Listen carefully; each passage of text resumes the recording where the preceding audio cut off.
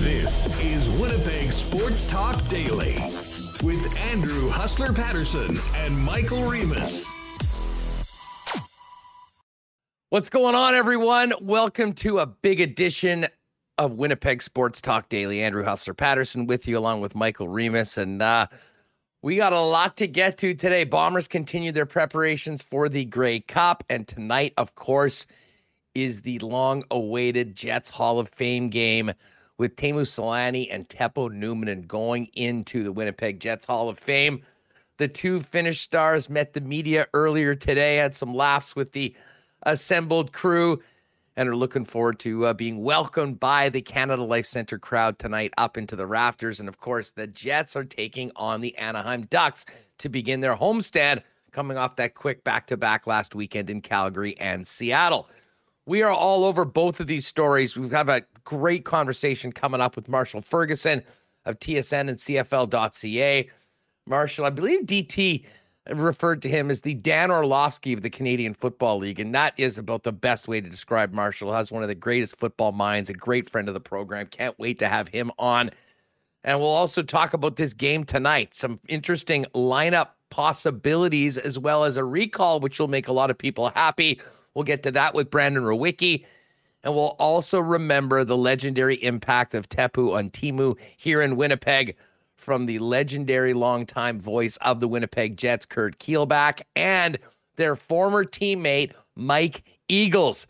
It's going to be a real fun one. Great to have you all with us, folks. Before we get into it, I got to give a big thanks to all the sponsors that make this show happen each and every day. Princess Auto, Not Auto Corp, Coolbet Canada, Consolidated Supply, VitaHealth Fresh Market, Wallace & Wallace, Royal Sports, F Apparel, Culligan Water, Canadian Club Whiskey, Boston Pizza, the Nick and Nikki DQ Group, and of course, our friends at Little Brown Jug.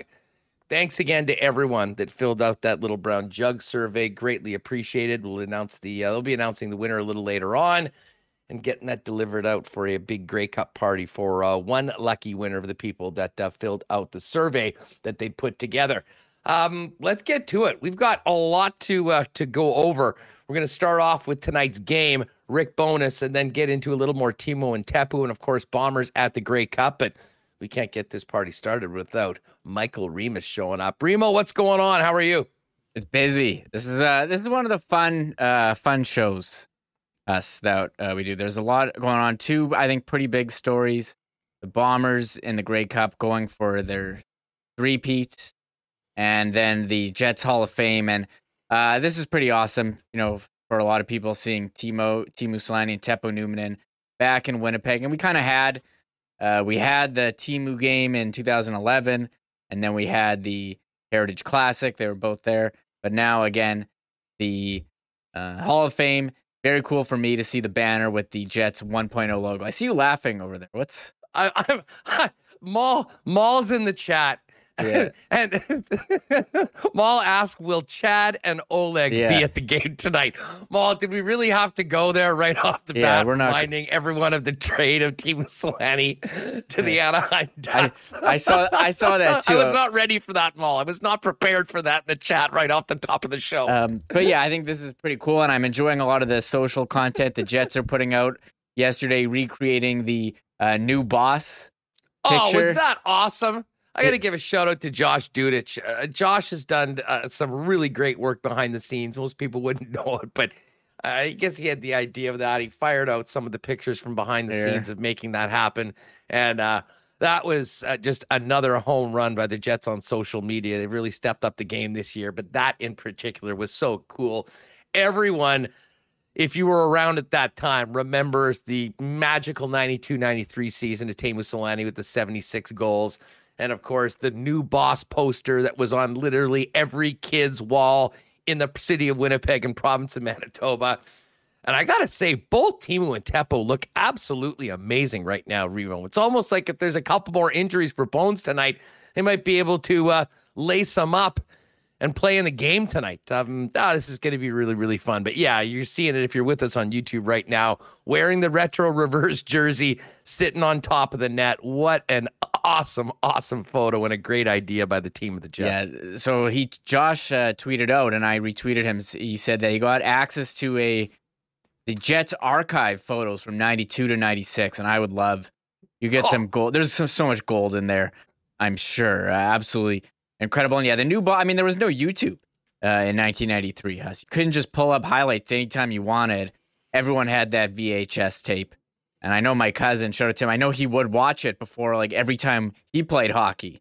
And everyone, everyone had the tape. We're seeing it in the comments. And what a time, Huss. And I did tweet out the intro from Winnipeg Sports Talk. It's on YouTube. You can search for a new boss. People have ripped the VHS and put it on, so it lives on forever. But incredible tape. And this photo and all the stuff we're going to see on social media and tonight brings back a lot of great memories and also creates some new ones.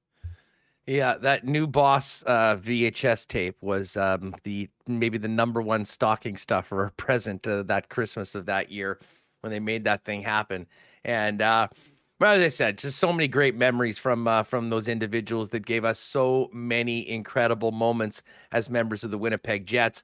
And Kurt Keelback's going to join us. We'll talk about the both of those guys' impact, and really looking forward to having Mike Eagles on as well, who was a very different player than both of those, but we'll have some great perspective on playing with both Teemu and Teppo, what they were like on the ice and what they were like as teammates as well.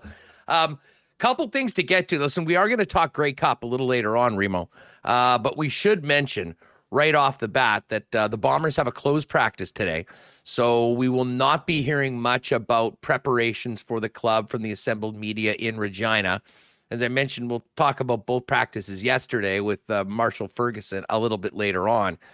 But we should address Zach Collaros because no practice for the quarterback yesterday. And I wouldn't be surprised, and I think I said this earlier, that they might keep him sort of under wraps for the early part of the week, maybe participate in the walkthrough. It still seems like he is a go to start right now, but the minute he wasn't out there for practice, I think that does give some speculation that Zach won't be 100% for the game. And I think the big question for the Winnipeg Blue Bombers is just how limited he will be mobility-wise, because we all know that when Zach has an opening, he can be absolutely deadly. And that Bomber offense has really made teams pay when Jack Collaros has been able to get out of the pocket moving around. Yeah, his scrambling ability and ability to throw the deep ball makes him such a weapon. You saw it so many times this year, finding Dalton Schoen on broken plays, and they had that connection.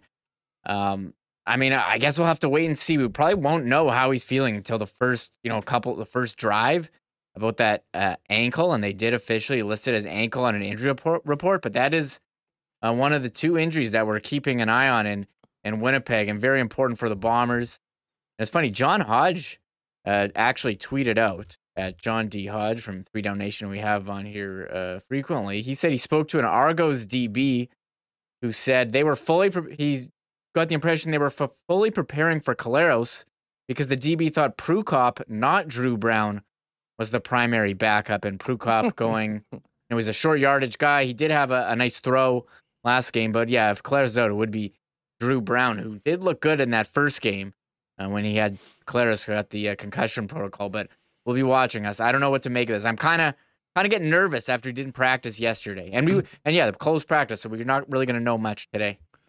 Yeah, tomorrow I'll make my official pick in the lock shop with Dusty when we get going. By the way, yeah, well, you know what? Honestly, I really do think that this could be a close game. The Argos, of all of the teams coming out of the East, were the team that, if we remember the head-to-head matchups between these clubs, they have been very, very tight with the Bombers and could have easily won that game this year if it weren't for the missed convert at the end when they came back to tie it up. That being said, the Bombers are made for the playoffs. They're made for the cold. They're made for a championship game on the prairies in the middle of November, and certainly are the favorites. But I think back to Strevler in that game and the touchdown pass that he threw to Andrew Harris. I would love, and we'll probably have to wait a little closer to game time for the full list of props over with their friends at CoolBet. I would love to know what the touchdown prop is, or the odds on the Bombers having a touchdown pass thrown by someone other than Zach Collaros in the game.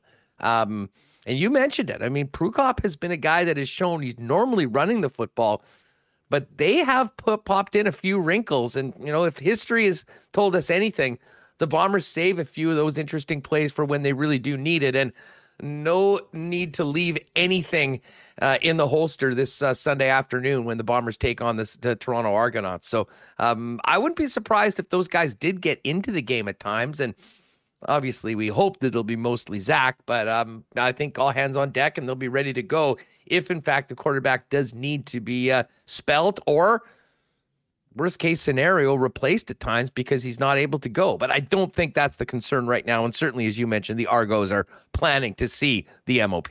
Yeah, Prukop, I mean, it's a good strategy. He's such a threat to run, but they haven't been afraid to occasionally, have him throw. Like, third and short is a good time, or second and short, I guess, good time for a fake.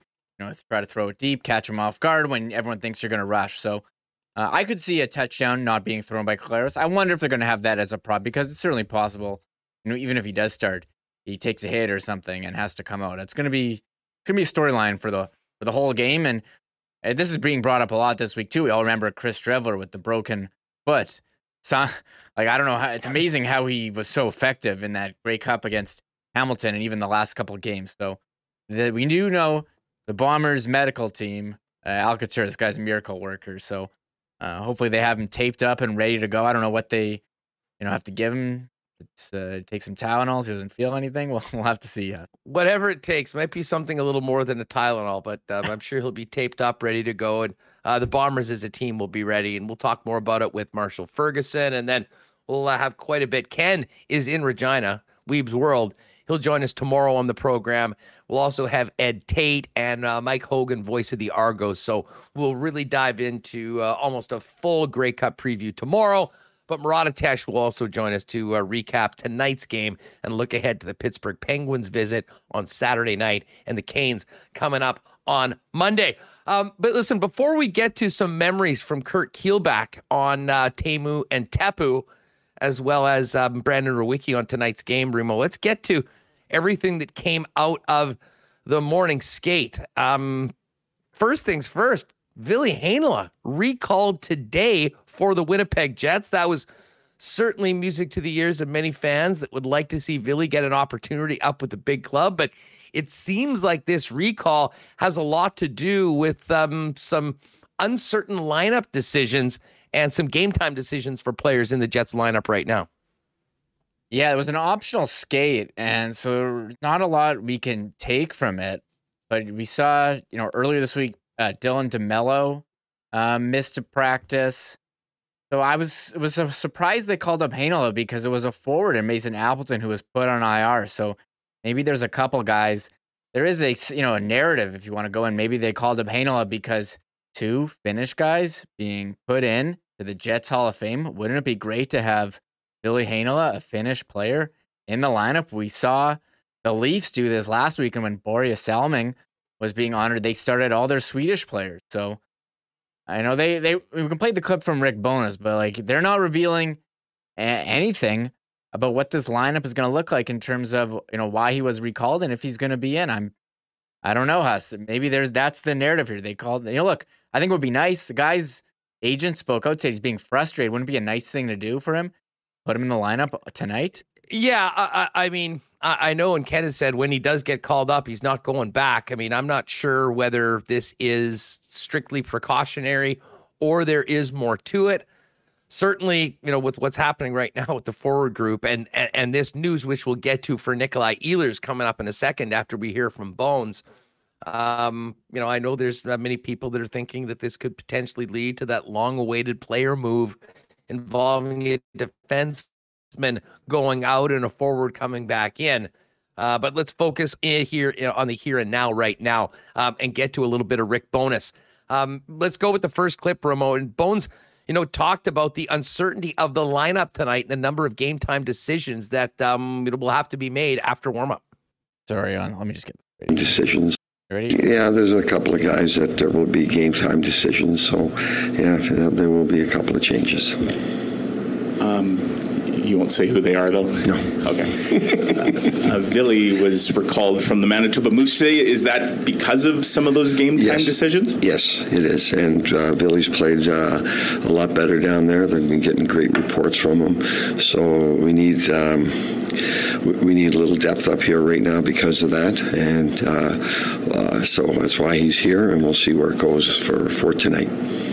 You've had the mindset when you call guys up, you don't want them sitting too long. So would the idea be if he's going to be here, he's going to play at some point? If depending on the length of time he's here, he'll play at some point. See, I can avoid the question. And I know you're going to ask me with the same question with different wording, but that's okay.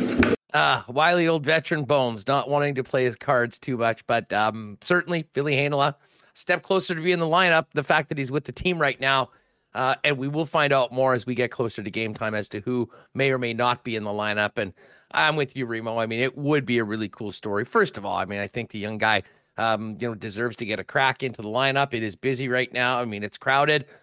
And the Jets, I mean, listen, the Jets have allowed the fewest goals in the National Hockey League so far. So hard to spend too much time, hammering on the guys that have been in the lineup because they have been doing the job. That being said, I think Ville Heinola does bring an element to his game that's not there on the blue line right now, and certainly in the future he will be there. How soon that happens, I guess we'll see, and certainly injuries will have a big part of it. Bones did talk a little bit more about Heinola, where he's at right now as he gets recalled to the Winnipeg Jets and would be a possibility for tonight's game. I'm hearing great reports on his last couple of games. So listen, he's a big part of the future of the franchise. You look at the way the league is played today. Offensive defenseman, you need the mobility, you need the passer, you need the guy to join the rush. He fits that bill. So that's why he was a first-round pick, and we still have great hopes for him. Like I'm just trying to explain to him that the way you play is the way the league is being played now. So you need a little more experience.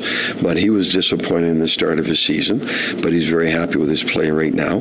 So we've got to get to the point where we're getting a phone call from the staff down there saying this guy he's too good for the league, and you need to give a look at him now. We haven't got there yet, but we're getting a lot closer. And I just want him to know that when that time comes, that we will give him a good opportunity.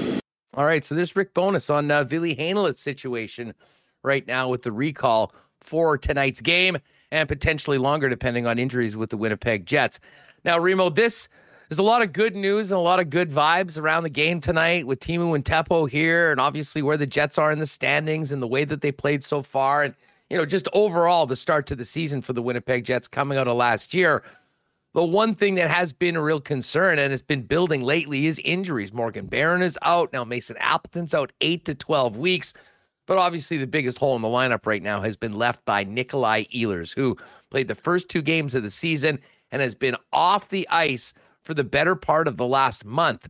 Skated yesterday, and it sounded like there was some optimism going into today. I would say we need to couch that optimism right now. Here's what Rick Bowness had to say about the status of Nikolai Ehlers this morning after the morning skate. Good question, and he obviously didn't skate today, and we're going to have to make a call here eventually, very soon here, what we're going to do with him. Reading between the lines, what I'm guessing that the decision would come down to does he need surgery or not? Nothing's off the table with Nikolai right now, let's put it that way, and we're going to have to, that's decisions that, the other people will make, but right now as we speak right now, we're not there. So I'm talking around the question, but I can't give you a definitive answer on that. I can't. Is it a groin injury? It's a lower body injury. All right. Well, a couple smiles and a laugh at the end, but not a laughing matter if surgery is a possibility for Nikolai Ehlers. And Reem, like everyone, I mean, it's been a lot easier to hold out for Nikolai Ehlers while the team's been winning hockey games and playing the way that they've been doing and getting the results that they've been. But I think everyone realizes that this team absolutely needs Nikolai Ehlers in the lineup if they want to be the best that they can be. And after missing a month and now hearing that everything is on the table, I got to admit, I mean, that is rattling for Jet fans to hear right now, considering how important he is to this team. Yeah, it's not good, Huss. What happened to like 10 to 12 7 days? 7 to 10 days. What happened to that? It reminds me of when Toby Enstrom was like day-to-day for a whole season a couple of years back. But they're hurting on forward right now. Barron out, Appleton out, Ehlers out. That's 3 guys who were in the opening day lineup not in. And you have to wonder if they're going to go out and try to acquire a forward. And they had Sam Gagner lining up on the top line with Connor and Scheifele, but is that a long-term solution? The third line the other day was Janssen, Fjallby, Lowry, and Iserman. So we'll have to wait and see, but not ideal. And I wasn't, they said 7 to 10 days. So my level of concern was like, okay, yeah, rested, he'll be back. But when you hear, quote, everything is on the table and he's not skating today after skating yesterday, it sounds like he did have a setback. And being out for a month. Yeah, that sounds bad, Huss. So, if you're a fantasy owner of Nikolai Ehlers and you've been hoping for him to return, I would definitely be concerned. I think the Jets, you're concerned too. So that's something we're keeping an eye on. People are asking us, how is he? How is he? It sounds not great. No, that is certainly concerning right now. And you know what? That'll bring us to the why not question of the day. After we served that one up to you, we're talking about Zach Collaros. I mean, what's more concerning for Winnipeg sports fans right now? Is it Zach Collaros' ankle going into Sunday, or is it Nikolai Ehlers' lower body injury, where, in the words of the coach, everything is on the table right now? Give us your thoughts in the chat. If you're watching the program after the live broadcast, make sure to hit us up in the comments there on Winnipeg Sports Talk Daily. Not AutoCorp, of course, great sponsor of ours, Waverly and McGillivray, and you can also check them out online at not.ca. All right, well, I'm looking forward to having Brandon on a little bit later on, and we'll get his take on what the recall for Ville Heinola means, his thoughts about what we heard from Rick Bowness on everything being on the table for Nikolai Ehlers, as well as the team overall going into this homestand beginning tonight with the game against the Anaheim Ducks. Just quickly, here are the lines as we expect them tonight, barring game time decisions, as Rick Bowness said. We know that Appleton's out. We know that Ehlers is out. Sam Gagner is next man up. And I wouldn't at all be surprised if there's a few other guys that get some spot shifts in there. It'll be a challenge for Sam to keep up with those guys for the amount of ice time, but he really has shown that he's a versatile player and has the hands to play with players like that. So it's Connor, Scheifele, Gagner. Line 2 intact with Perfetti and Wheeler, with Dubois in the middle.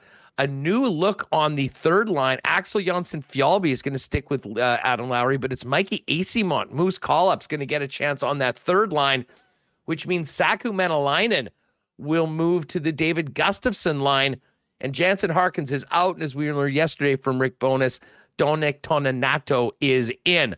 Defense pairings right now, as expected, Morrissey, Pionk, Dylan Schmidt, Sandberg, and DeMello. But again, with the recall of Ville Heinola, I think there is a possibility. Dylan DeMello was not a regular at practice all week, so maybe we do see Ville play tonight, and as Remo mentioned, it'd be a pretty nice night to get a Finn in the lineup with Teemu and Teppo going up into the Winnipeg Jets Hall of Fame. All right, before we get to legendary Jets broadcaster Kurt Kielbach, got to remind you folks that we have teamed up with our friends at Wallace & Wallace, Josh Morrissey, and the Dream Factory for the new Unsung Hero program at Winnipeg Sports Talk. We want to celebrate some of those folks that are going the extra mile selflessly and quietly in the community to make our city and our province a better place. The person that's spending all those hours volunteering down at the local community center, the teacher that spends countless hours outside of teaching, coaching, people that are doing great charity work right now. We want Winnipeg Sports Talk listeners to tell us about these people and what they're doing to help the community. And what you need to do is just drop us an email at unsunghero@winnipegsportstalk.com. We'll sing their praises by sharing some of the stories through the month. And at the end of the month, we'll randomly select one of the unsung heroes to win an autographed Josh Morrissey Jets jersey.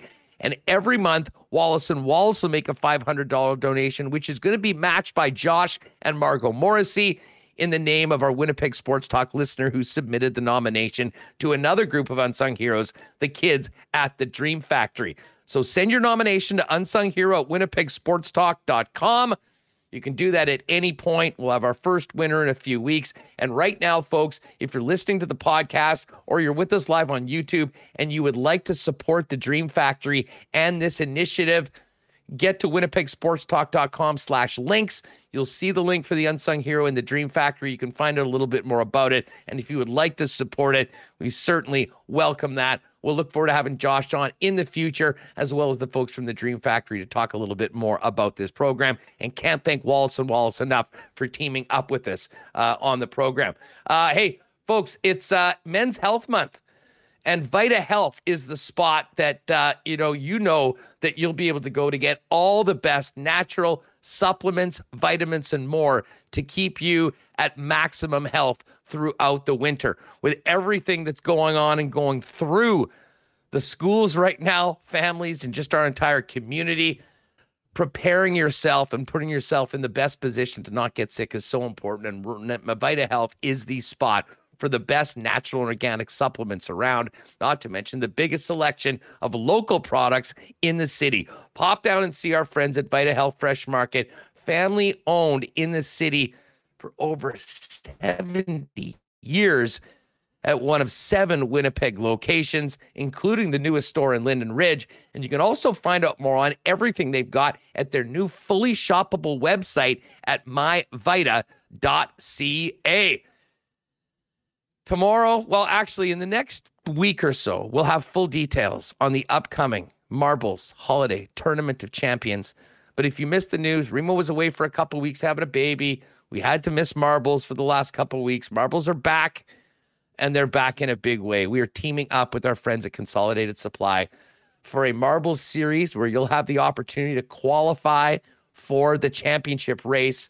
And Consolidated Supply is giving us a pair of Bomber season tickets for next year for the lucky final winner of the championship marble race. So stay tuned to Winnipeg Sports Talk. We'll give you the schedule of all the qualifying races and more details on how you can win Bomber season tickets, courtesy of our great sponsors at Consolidated Supply. Don't forget, your first choice for golf, irrigation, artificial turf, small engine repair and small engine parts, not to mention landscape, hot tubs, outdoor kitchens, and more. Consolidated Supply. Find out more online at cte.ca on everything that they've got going, and make a point of popping down when you have the chance. See Joe Spicy and the gang at 1395 Niagara Road East. All right, Hall of Fame game tonight. We're talking Teemu. We're talking Teppo. Who better to do that with than the legendary longtime voice of the Winnipeg Jets, Kurt Kielbach, who joins us now on WST. Kurt, it's great to have you back on the program. How are you? I'm doing well. Looking forward to tonight, and always appreciate coming with the opportunity to speak with you. Well, it's great. We had such a great time talking about your book, by the way, right here. 2 minutes for talking to myself. We'll give a little plug for November 24th, the official book launch over at McNally Robinson. I'll tell you about that at the end of the interview. Kurt, so Teemu gets all the headlines. Let's start talking about Teppo Numminen.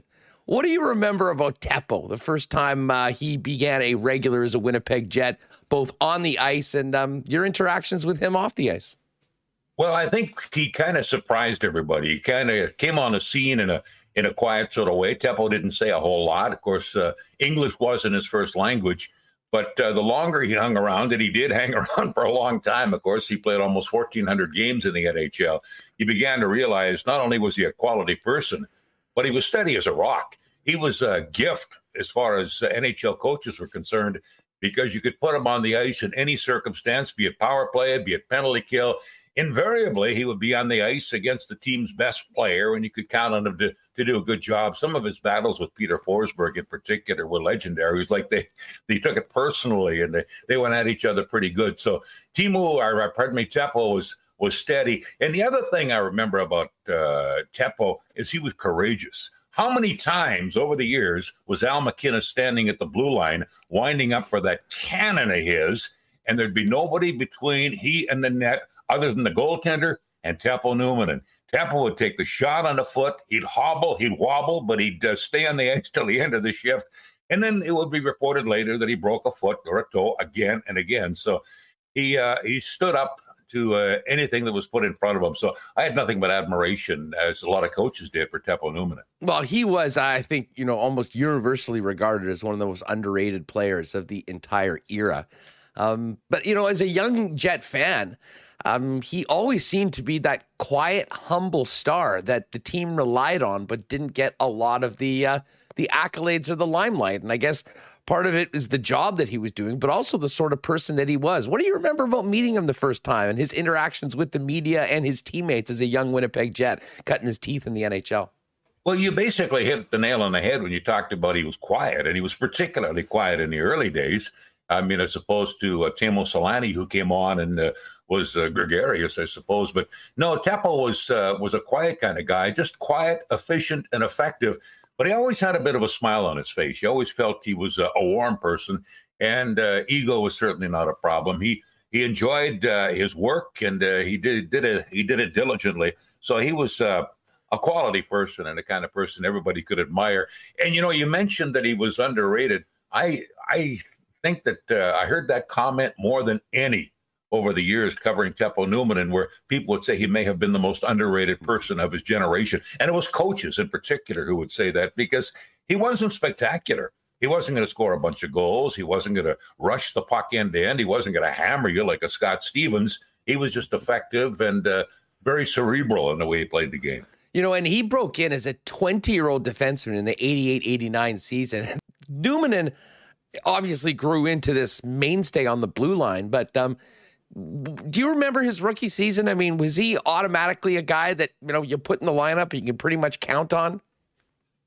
Well, I think it didn't take long for them to realize how effective he was. He was drafted in the second round, so he wasn't overwhelmingly popular coming into the draft.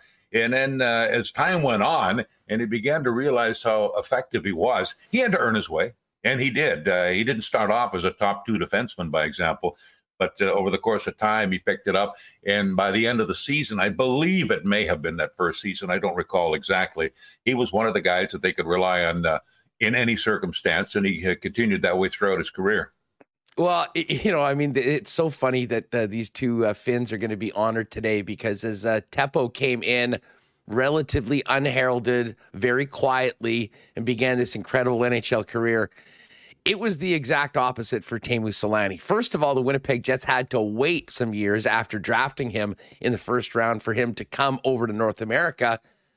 The other thing that I think a lot of people forget is that he didn't sign his first contract with the Winnipeg Jets. It was the Calgary Flames on an offer sheet.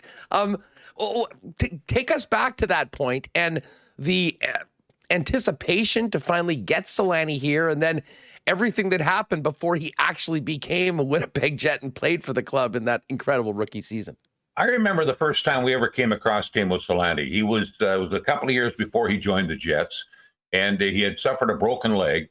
And there were 3 or 4 Finns who had come over together, and they were sitting on the bench watching the Jets work out at training camp. And it was interesting because so often players from Europe are quiet and shy initially because of other things among the language issue. But Teemu was wide open right off the bat. He had a smile on his face. He was talking. He was laughing. And he had a funny way of talking with the accent. But he was very comfortable in any situation. And he talked about his leg, and he talked about he had to go, I believe, and serve a term in the Finnish military. That was what held him back for a couple of years. But he obviously could have played at that particular time. But in retrospect, it benefited him. I mean, he had 76 goals in that first year. It's hard to imagine him doing that at 19, but he did it at, 21 or 22? Well, he certainly did. And do you remember what was the public reaction to signing the offer sheet with Calgary? And obviously the Jets handled that very quickly by matching it and getting him here. It did seem like it was a real long journey to him finally being a Winnipeg Jet, but man, was the wait worth it. I think there was a bit of an issue there for a while because there were certain scouts who had been over to Finland and had the opportunity to witness what the Finnish Flash could do. And there were others who may have preferred to spend that money on a North American player. So there was some I wouldn't call it internal squabbles, but there were some differences of opinion within the Jet organization at that particular time. But fortunately for everybody who watched the Jets, the prevailing opinion became that they should match that offer and have Teemu Selanne sign up and wear number 13 for the Winnipeg Jets. How long did it take in his rookie season, whether it be training camp or into the year, that you realized we were dealing with not just a special player, but a downright phenom? You know, I can't recall the first game or two, but I know it was very, very early when he began to do that bit where he would charge up the right wing in possession of the puck, something that people identified Glenn Anderson of the Oilers as having done before. And then he would cut at the net and he would score goals. And it was quite early that he'd scored a few. First game, I believe he had 1 assist, but it went on and he scored early. And then he began to score early and often. It was just to the point where every time he stepped on the ice, it was exciting. You expected a breakaway. You expected a goal. And obviously he delivered over and over again because he had the wheels and he had the desire. And it was incredible to watch. Exciting. It was exciting. Longtime Winnipeg Jets play-by-play voice Kurt Keelback with us, getting ready for Hall of Fame induction night for Teppo Numminen and Teemu Selanne tonight down at Canada Life Center. I mean, we could talk about Selanne's incredible career, but I mean, there's nobody that watched the National Hockey League, and especially was here in Winnipeg in that 92-93 season, that won't remember all the goals. I mean, I'm not sure. Well, I think I can pretty much safely say there's never been a Winnipeg Jet and very few players in NHL history that have taken the league by storm the way Teemu did that year with the Winnipeg Jets. No, the closest comparison, well, there's been a few, I guess. I mean, Dale Hawerchuk took the league by storm as an 18-year-old by collecting over 100 points in his year. But it was just the flash that Teemu had and the way he scored the goals and taking the passes, a lot of them from Phil Housley and charging down the ice. But you never quite know what to expect when a rookie comes into the lineup. I mean, how often have you seen a number 1 pick overall come in and the world's been expected of him? I think of someone like Alexander Daigle, by example, and then they don't deliver. But these kids did, and it was fun to watch. In either case, it was exciting.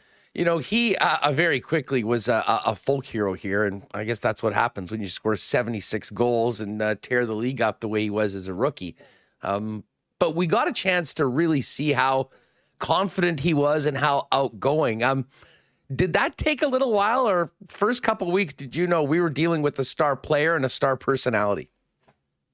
He's never been shy. To my knowledge, he's never been shy. As I said, the first time I saw him, he was sitting on the bench and he opened up with everybody with a smile on his face.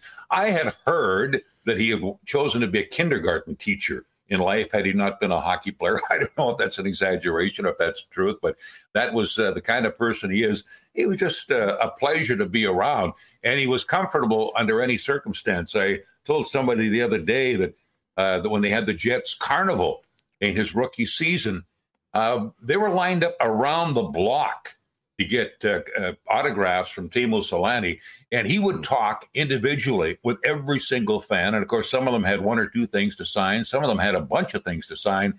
He would accommodate each and every one. And when they wanted to close the carnival down because it got to be 5 o'clock, Teemu wouldn't go because there's still people waiting for me here. So no, he was very open to the public. No, I remember that. I remember that very well. I mean, it was. He was a rock star. I think there's no other way to put it. How was he greeted by the rest of the Winnipeg Jets? I mean, you know what pro hockey's like. I mean, there's a bit of a hierarchy. You've got some veterans. You've got guys that have been around. There's the element of paying your dues as a rookie. And then he comes in with all that confidence, all the bravado, and all of those goals. You were around the team on a daily basis. What do you remember about that and the internal workings, the relationships that obviously grew over that year? Well, it doesn't take very long for a hockey player to win a lot of friends in the dressing room when he starts putting the puck in the net as often as Teemu Selanne did.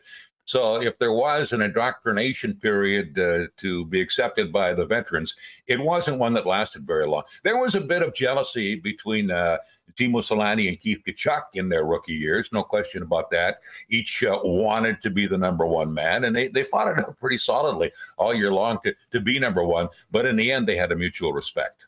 Well, and the funny thing was they had a lot of success together as well. I mean, what do you remember when 7, 10, and 13 were out there together. Keith Tkachuk and Alex Jamnov and Teemu Selanne, which, really you could go back decades, and to have that, a top line like that of all young players. I can't remember if Jamnov was a rookie that year as well, or maybe he had a year before under his belt.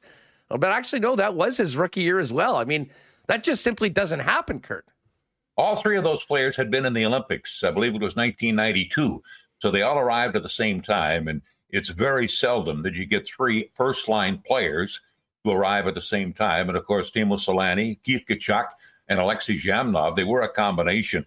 And it was fun to watch because they had the inexperience, so they made some mistakes. And at times, they weren't always together. People call them the Olympic line, and I think Keith and Teemu spent a fair amount of time together. Alexei and Teemu spent a lot of time together. Keith Tkachuk was often on a different line, as I recall. But they would put them together once in a while, especially as the season went on and they got more adjusted to the style of play of the National Hockey League. And they had all kinds of success. I never thought that Alexei Jamnov was quite as motivated as his wingers were, but he was an outstanding player anyway. Yeah, no, he really was. And he was more maybe of the enigma of the three of those players. But, when you've got a player like Selanne and Tkachuk taking up so much oxygen, it was sort of easy, I think, for Jamnov to go about his business, not really speaking English, but letting his play do the talking on the ice. We can't talk about Selanne without talking about breaking the record. And, you had the best seat in the house for that. Night in and night out. But that run and that time when it was 2 games at home. He scored 7 goals in 2 games. I was up in the rafters in the South End. You were in the press box. What were your memories about that week, the way that he did it, and the fact that people knew that it was coming, but there wasn't really much time to build it up because it happened before people could really get ready? Well, the most amazing thing about it was nobody really thought it would happen when it did. The Winnipeg Jets came back home for a 2-game homestand, and then they had to go away for 5 games. And he was at 47 goals at that particular time. So I think most of us thought that possibly he might get 3 over the 2 games, reach that magic 50 mark, and then the 54 would come later. Nobody really could have anticipated that he would score 7 goals in the 2 games and eclipse the record. But the funny part to me was after he'd scored 4 goals in that first game against Minnesota, and, of course, everybody was all excited about that. And 2 days later, when they played, I guess it was the Quebec Nordique the next game when he set the record, I remember walking through the lobby of the Winnipeg Arena and talking to people and saying, what do you expect? Every single person, without exception, told me that they anticipated that Teemu Selanne was going to score 3 goals and break Mike Bossy's record. There was no doubt. It was an incredible expectation, and he lived up to it. Yeah, it was, such a magical year for the team, for the city, and certainly began, that Hall of Fame career for Teemu Selanne. Kurt Keelback is with us. Kurt, I know you've got many great stories about those days of the Winnipeg Jets and more. For people that missed it, fill people in on the book, 2 Minutes for Talking to Myself, that will be a perfect stocking stuffer, a little present for the hockey fan and the families coming up this holiday season. Yeah, it's a collection of pretty close to 200 stories that I gathered over the years, broadcasting for the Winnipeg Jets, and yes, some of them about the Phoenix Coyotes, and a lot about broadcasting itself, some of the stuff that goes on behind the scenes, and some of the people that had the opportunity to work with, like Fryer Nicholson and Don Whitman and Charlie Simmer. So it's a collection of things. And some of the stories are humorous, and some of the stories are things that people didn't know before.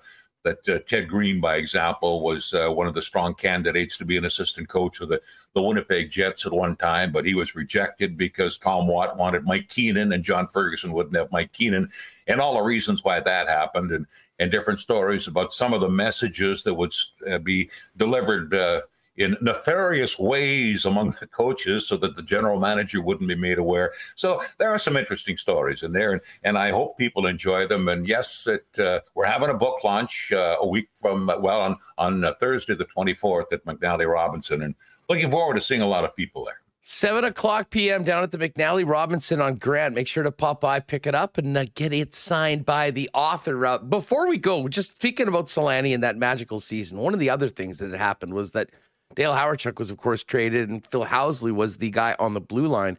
How magical was that connection between 6 to 13? And I don't know if we have a number, but of those 76 goals, how many do you think were assisted by Phil?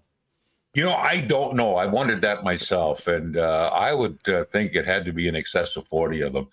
It was so often you'd see that pass come from just inside the blue line, and he could hit Selanne in full stride. And, of course, once Timo was going that fast, nobody was going to catch him. He was gone, and it was just another mark. There would be Selanne from Housley. And it was a fairly common. You'd have to go through all the game sheets, I guess, and count them up. I think if we talk to the average fan, your most iconic call, when people say Kurt Keelback, we always remember essence of the save. But I would suggest that Selanne scores is probably a close number 2. Oh, yeah. I mean, that was the most exciting goal I ever called. I remember calling the Dave Ellett double overtime goal. That was a pretty exciting moment, too. And so I guess those would be, and even though I've never heard that my call of the Ellett goal, but of course I've heard the call of the Selanne goal because it's played so often. But it was such an incredible moment to reach 54 goals in those 7 goals in 2 games the way he did.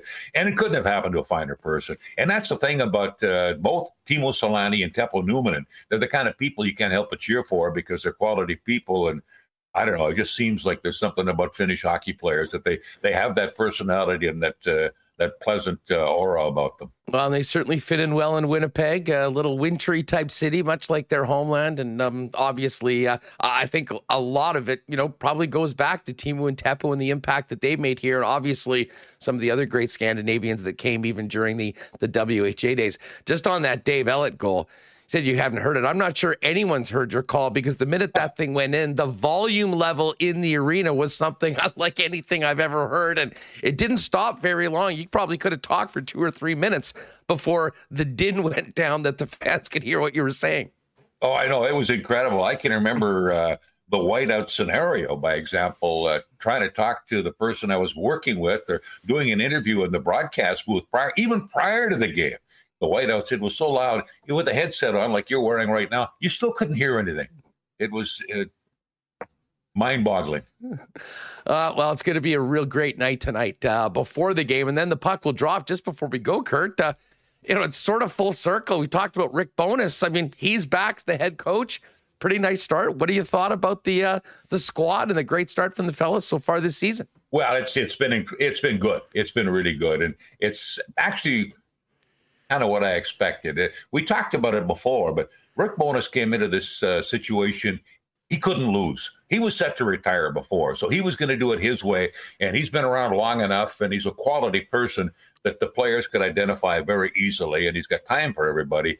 So I'm glad for him that things are going as well. And I expect that they'll continue most. There's going to be some ups and downs like there always is, but it's going to be a successful season for the Winnipeg Jets. Well, it certainly started off on the right foot, and we'll see if they can keep it going after all the Hall of Fame festivities tonight, honoring Teppo Numminen and Teemu Selanne, the 2 great Finns of Winnipeg Jets history. Kurt Keelback, longtime Jets play-by-play voice. An absolute pleasure to have you back on the program.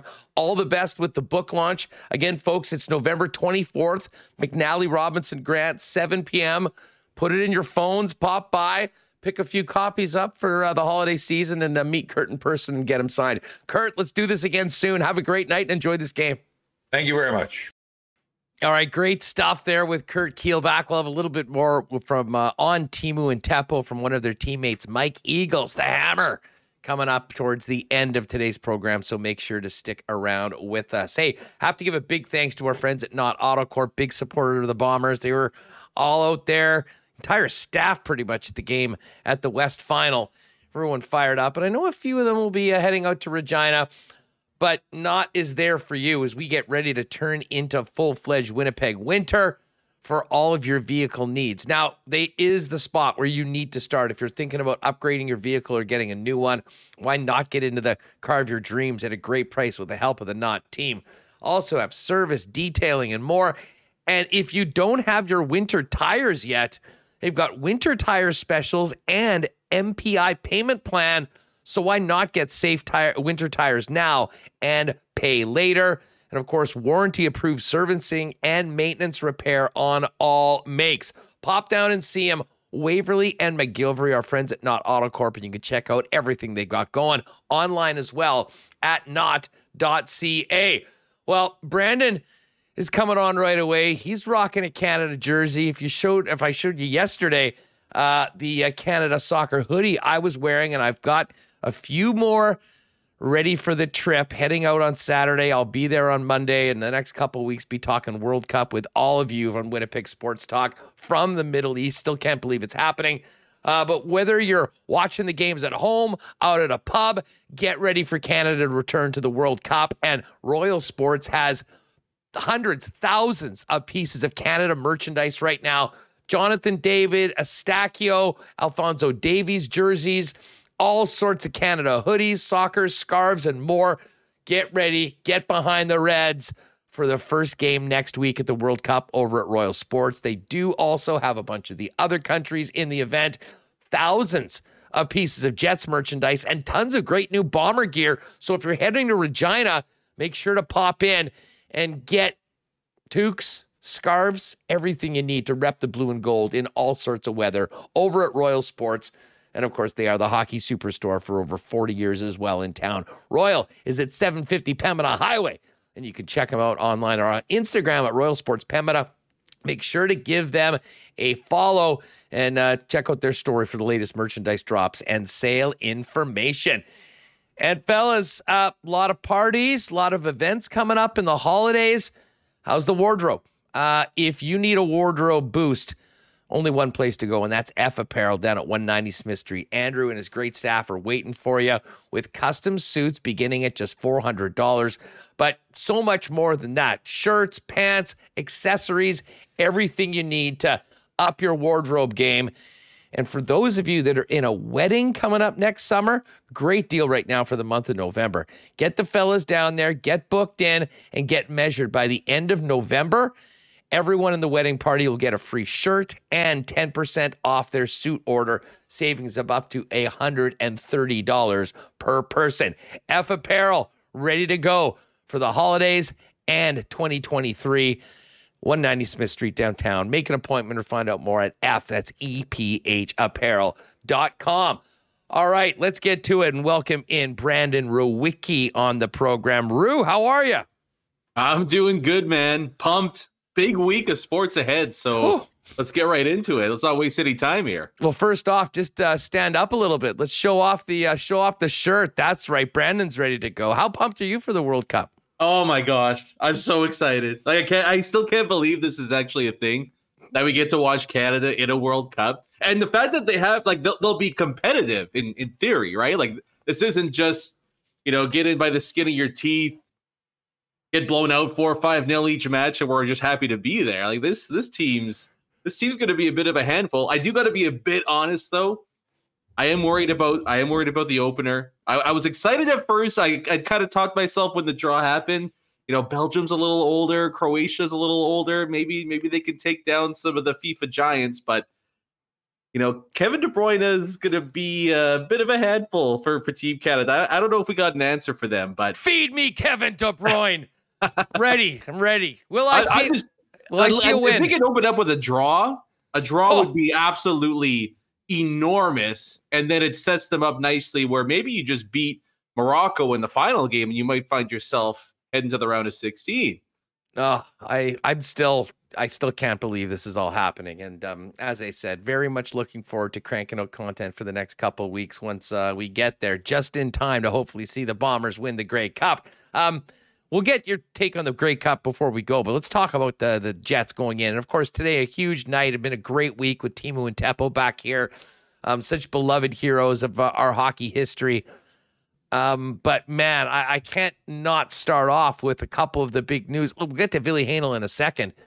How concerned were you when you heard Rick Bowness talk about Nikolai Ehlers today saying, quote, everything is on the table after not skating after he skated the day before? This this seems like it's sort of gotten from bad to worse, and they don't have answers right now. And listen, it's been a great start to the season, but if this team is going to achieve anything close to their potential, Nikolai Ehlers has got to be a part of it, no?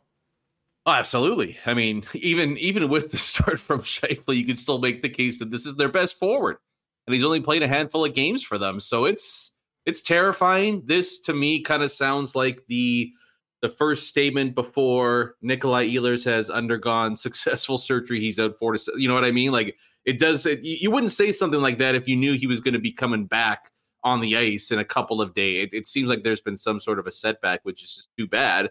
And it's too bad again here in Winnipeg. It's the old day-to-day all of a sudden turns into 6 to 8 to 10 weeks out. Yeah, I don't know what the issue is. I mean, none of us know because none of us really know what the injury is. I don't really get the whole secrecy side of things from the Jets on this, although it's a league-wide thing, not necessarily just a Jets-related thing. But it'd be nice to know a little bit, at least, about what the injury is and what he's trying to deal with. But it's pretty devastating, and it just, it's not even necessarily the one injury itself, but it's what happens to teams throughout the year where another injury and then another one piles on. And this was a thin team up front already. And you have Mason Appleton out of the mix for the next little while also. And you have guys that were playing good on the fourth line being asked to be first line contributors. And this is where things can kind of, start to get a little bit dicey for the Jets up front, where they seem to have a nice mix, but all of a sudden that's being taken away.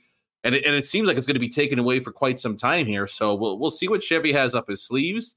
Maybe there's somebody on the waiver wire that pops up sometime soon. I don't know. Or maybe the logjam on defense finally gets solved. But if this is a multi-week, 1.5 to 2 month issue for Nikolai Ehlers, aren't you inclined to make a move at that point? Like you can't really just rely on what you have in-house here. There's not enough. You especially now with Barron being out, Mason Appleton, who was playing up with the big boys on the top line, is now at 8 to 12 weeks. I mean, we're getting some real attrition of the Jets forward core right now, and ironically, nothing's been happening on the blue line where, thank God. I mean, it's always good that guys are healthy and not hurt.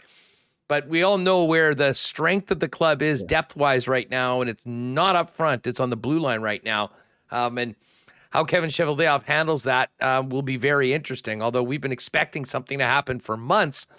This might be hopefully it isn't. I mean, hopefully Ehlers is able to come back, but I think I'm with you. If this is a long-term issue for the Winnipeg Jets and they know that he's not in the mix for the next foreseeable future, at what point do you pick up the phone and really start seriously talking about moving one of your defensemen, which, of course, brings us to Ville Heinola, who's called up tonight. Now, Bones talked a lot when we played the clips earlier about, what he's been hearing about Ville. I mean, a much better run as of late for the young Finnish defenseman. Obviously, the Finns going into the Jets Hall of Fame tonight. I mean, there's a great narrative, as Remo pointed out, if he was in the game. But I guess we'll see whether he plays. I mean, just your thoughts on Heinola so far this season and what he might be able to bring to the club if he does get into the mix and get some playing time during this call-up. Yeah, I'm intrigued. I wonder, and it's tough to say because now with the team so banged up front, I kind of wondered if they might go 11 forward 7D just to get Ville Heinola into games, like not have him sit up there in the press box. But does that plan change at all with the team so banged up and not a whole lot of reinforcements available for them? I don't know that. I would love to see them go 11 forward 7D. I think so often we see teams, whether it's forwards or defensemen, come into the lineup as a penalty kill specialist, and they're brought in for specifically that role and then play a little bit 5-on-5. We don't really see a whole lot of power play specialists.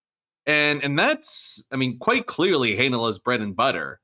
And this power play has been below average at best, maybe. It hasn't found its stride. There's no doubt about that. And from what we saw in preseason, I mean, this kid can run a blue line at the NHL level right now. Like, he could run a power play. He could step on the first unit even if the Jets wanted to. And I think he'd be just fine. At the very least, he would provide some juice and a boost to the second power play unit. So I would be inclined to try that experiment out. You don't have to play him a ton in the game either. If it's a specialty team's heavy game, then he gets a decent amount of time.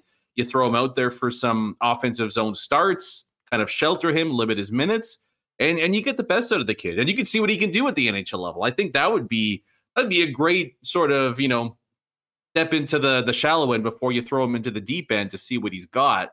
I don't really have a sense, though, of exactly what they're going to do. I would imagine Bones goes with a traditional 12-6, but if I was in his position, I'd be thinking long and hard about going 7D here and giving him a shot, because I think, one of the main issues this team has had so far is surprisingly the power play. And there's no doubt he comes into the lineup, the power play 1 or 2 will immediately become more successful. Yeah, I mean, from a defensive perspective, which is certainly the first and foremost concern of Rick Bowness, it's hard to really say much about the way the team's played so far. I mean, they come into this game tonight with the least goals allowed in the National Hockey League. I know they played a couple less games than a couple teams, but the bottom line is the results defensively, which was job number 1 right now, has been probably beyond anyone's expectations when they dropped the puck on the season.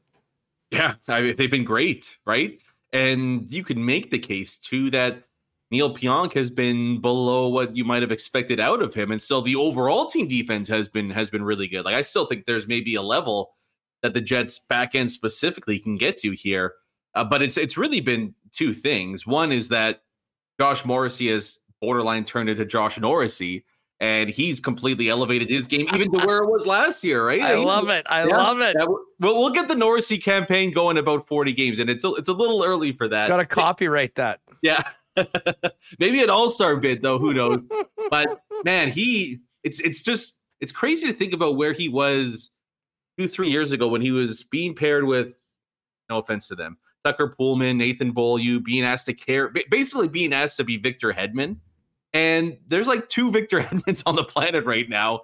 And his game just suffered, and maybe there was confidence, whatever it was. But he's taken such a significant leap in terms of his, in my opinion, his skating and his skill level. It's elite now. And he is performing like the top pair defenseman this team desperately needs.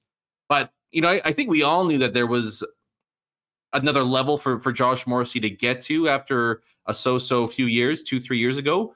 But the emergence of Dylan and Schmidt as this team's, unofficial shutdown pairing has been one of the more pleasant surprises of the entire season. Like, they've been tremendous, and they have 1 billion% benefited the most from the change in structure and the change in philosophy with Rick Bowness coming on board. And those two, they just play off each other so well because Nate Schmidt has the freedom and the confidence to jump up into the play and create offense, which he did, to a T against the Kraken the other night. But then Dylan, even, whether he wants to jump in or whether he benefits from knowing where everybody is around him inside the defensive zone, you're seeing him be that steady presence that we were all hoping for when Chevy acquired him a few seasons ago. So it's been nothing but gravy for the Jets on the back end this year. And I think, while individually they deserve a ton of credit, ultimately we know who the maestro is behind the change, and that's been Bones, who, you want to talk about award campaigns and things like that.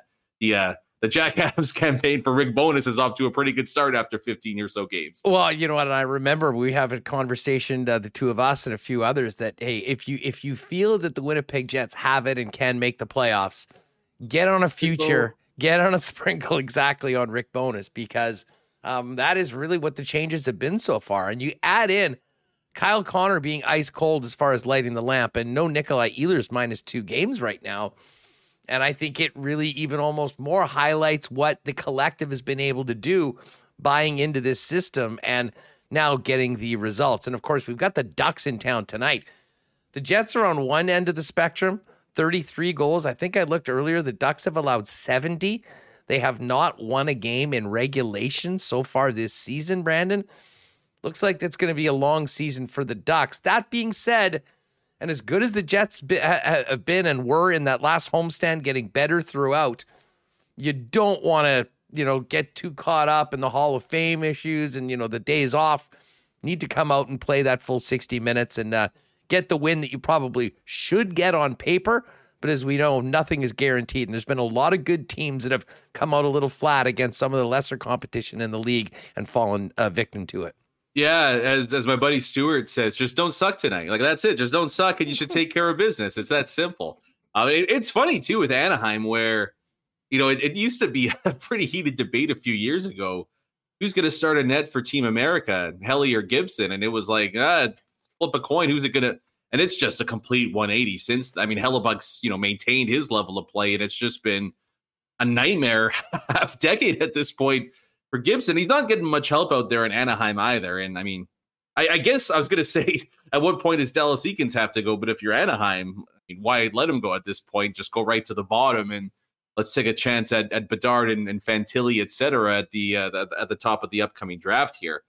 But yeah, I mean, thankfully, so far this year, the Jets have been pretty adept at taking care of business against the lesser thans. It's something they struggled so mightily with for a long, long time. And it's honestly an underrated part of being a playoff team, I think, is just beating the bad teams. Absolutely. There was I think it might have been Sir Alex Ferguson, the legendary Man U manager, who essentially said, chasing titles and everything like that, where if we beat the teams that are, not even involved in the title, if we can take care of business, sweep the teams in the bottom 2/3 of the table, we don't even have to play all that good against the teams right around us because we've built up such a cushion from that. And it's the same sort of thing, I think, in all sports, but specifically the NHL, where there's a lot of good teams. And it's tough to play 700 hockey against those clubs. But if you can play 850 against the teams that stink and take those points and bank those all night long, you're going to put yourself in a pretty damn good spot. Jets hadn't done that for years and years, but thankfully, I mean, the Arizona game, little iffy, but they found a way to pull through there. Montreal, I think they played pretty good. So far this year, it's been all good on that front. I don't anticipate the Jets taking anybody too lightly this year. I think Bones has got the club, focused and ready to go. Yeah, and you know what? With the adversity they're dealing with Ehlers and Kyle Connor still. By the way, plus 126, Kyle Connor tonight. This has to happen, right? It has to happen. I mean, this is the Ducks should be the slump buster for Kyle Connor. It should. I thought that last. I thought it was a bunch of games that was the slump buster. It's just wild. It's wild we're still talking about this. Hey, like it's not for lack of trying either. I mean, the chances are there, the shots are there. It's just it's gonna happen. It's gonna happen at some point. It's. I don't anticipate him going on an Austin Matthews like run like he did last year, but Matthews started last year with like a goal in 10 games and see what happened there. So maybe Connor, maybe tonight's the night. Timu's the good luck charm. Let's hope that gets it done. Well, Timu always had them coming in bunches, so plus 590 on over 1.5. Is that too aggressive right now? Well, considering the way it's been so far. Hey, what do you think about Wheeler on the weekend, specifically in the Kraken game? Very interesting to see how engaged, and I mean, listen, to be honest, borderline unhinged on that play where he got in and mixed it up in a scrum that was already pretty much cooling down and took the 4-minute penalty. But honest to God, the Blake Wheeler in the second half of that game, really from the second he came out of the box, Brandon, and almost scored that vintage Wheeler highlight reel goal to the tying goal late in the game. It's such a good sign for a guy that I think there were a lot of question marks about after the hand that he was dealt at the beginning of the year, the way he is seemingly fitting in comfortably, being a part of the team. And I honestly said that would be the greatest sign of leadership, to be able to accept what was handed to him with some humility and still being there for the team. And tell you what, I mean, there's been some ups and down nights for that line overall. But for a guy that, a lot of people had written off going into this season, especially without Nikolai Ehlers, Blake Wheeler is certainly showing his worth to the Winnipeg Jets in a lot of ways right now. Yeah, there was a lot of people kind of just assumed that Wheeler would take it in stride, the demotion, and he would, basically be the good soldier and everything would, work itself out. There was a very real chance that move completely backfired.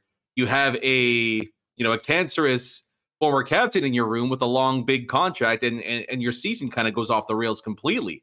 So it was, I get why the Jets did it at the time, but there was a lot of risk. It's easy to look back now and say it paid off. A lot of risk encased in that move there, but give the former captain credit. He's played about as good as you could have hoped for from him so far this year. And I think that game against Seattle specifically, one word, it was inspiring, right? Like he turned back the clock for at least half a game, maybe not the whole game, but at least the second half of the game. Wheeler played possessed, and I don't mind unhinged a little bit. Like, you know, Dubois unhinged, a little bit of worry there, but a guy like Wheeler, maybe like having them unhinged for a little bit, I don't mind the edge that provides.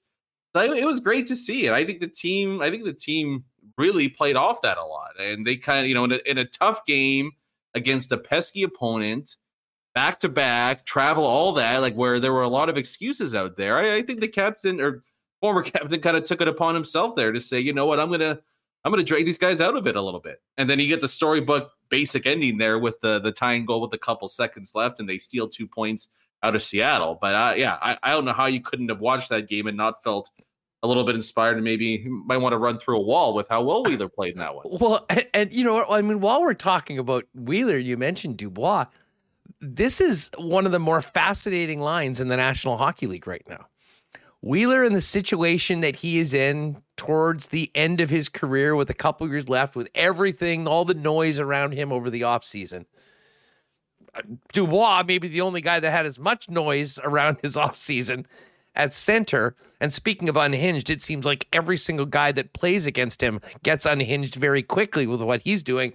And then Cole Perfetti, who's had some really nice moments, is still kind of getting used to, I think, the grind of the National Hockey League, and in particular, a game like Calgary, where you knew that they were going to get it. That was a bit of a tougher night. But, I mean, it hasn't been smooth the entire time for that group, but they've all had their moments, led by Dubois, who is getting right up there with the most hated players in the league, I'd imagine, by players on the other team. But it's getting power play opportunities, and it was a huge difference maker in the game against the Kraken. Yeah, I don't think a Carson Soucy Christmas card is in the mail for Pierre-Luc Dubois anytime soon. But yeah, what's in the mail is $2,500 to NHL player safety. Yeah, which will definitely prevent that from ever happening. Never again. Yeah. Never again. You can find me $2,500, and I will make them, and I'd be like, I'd probably still punch someone in the head. But you know, I love that from Dubois, and it's always that fine line with him where like you want the feistiness, but it's also, you know, don't end up with 100 pims on the seat. So it's almost like you have to live with some of that. But it worked out against Seattle. He probably should have got called. I mean, they both should have got called for a penalty 5 seconds before that punch even happened, because they're just whacking and cross-checking each other as the play's going on around them. But it is interesting that, you know, a kid like Cole Perfetti has probably seen those two on the same line with him and just being like, hey, thanks that I can kind of fly under the radar here, because you can take a bunch of the headlines, and nobody's really too worried about the 20-year-old who's trying to find his way, because you've got two other guys stealing the headlines there. They've been fine together. You know, I think they've been fine. I wouldn't say anything more than that. It is intriguing that if they all start clicking at the same time, what that line could ultimately be. You know, and that was the problem last year a bunch, right? Was Scheifele would be going, Dubois would be cool. Then Dubois would be going, vice versa happens, right? So the Jets still haven't, through a season and a bit now, have had both of their number two centermen playing at their peak at the same time right now. Still hopeful. You know, I was wondering if Ehlers came back, if we would have seen a bit of a line juggle inside that top six. Probably not going to be happening anytime soon there. But I think, you know, it takes a while for Wheeler to kind of get into the flow of things during the regular season. Dubois has been a bit of a slow starter. Same thing for Perfetti here. Maybe you give this, I don't know, another week or two, 3, 4, 5 games, see how it goes from there. And hopefully they start to gel, because, you know, Mark Scheifele's bringing it night in, night out right now. They get a little more secondary scoring from that second unit, then things start to get pretty juicy here in Winnipeg. And you know what? Just on the lineup for tonight, I'm actually really looking forward to seeing Mikey Eyssimont get an opportunity to play with Lowry and Johnson Fjallby. I mean, we've talked about him before. I mean, he really is.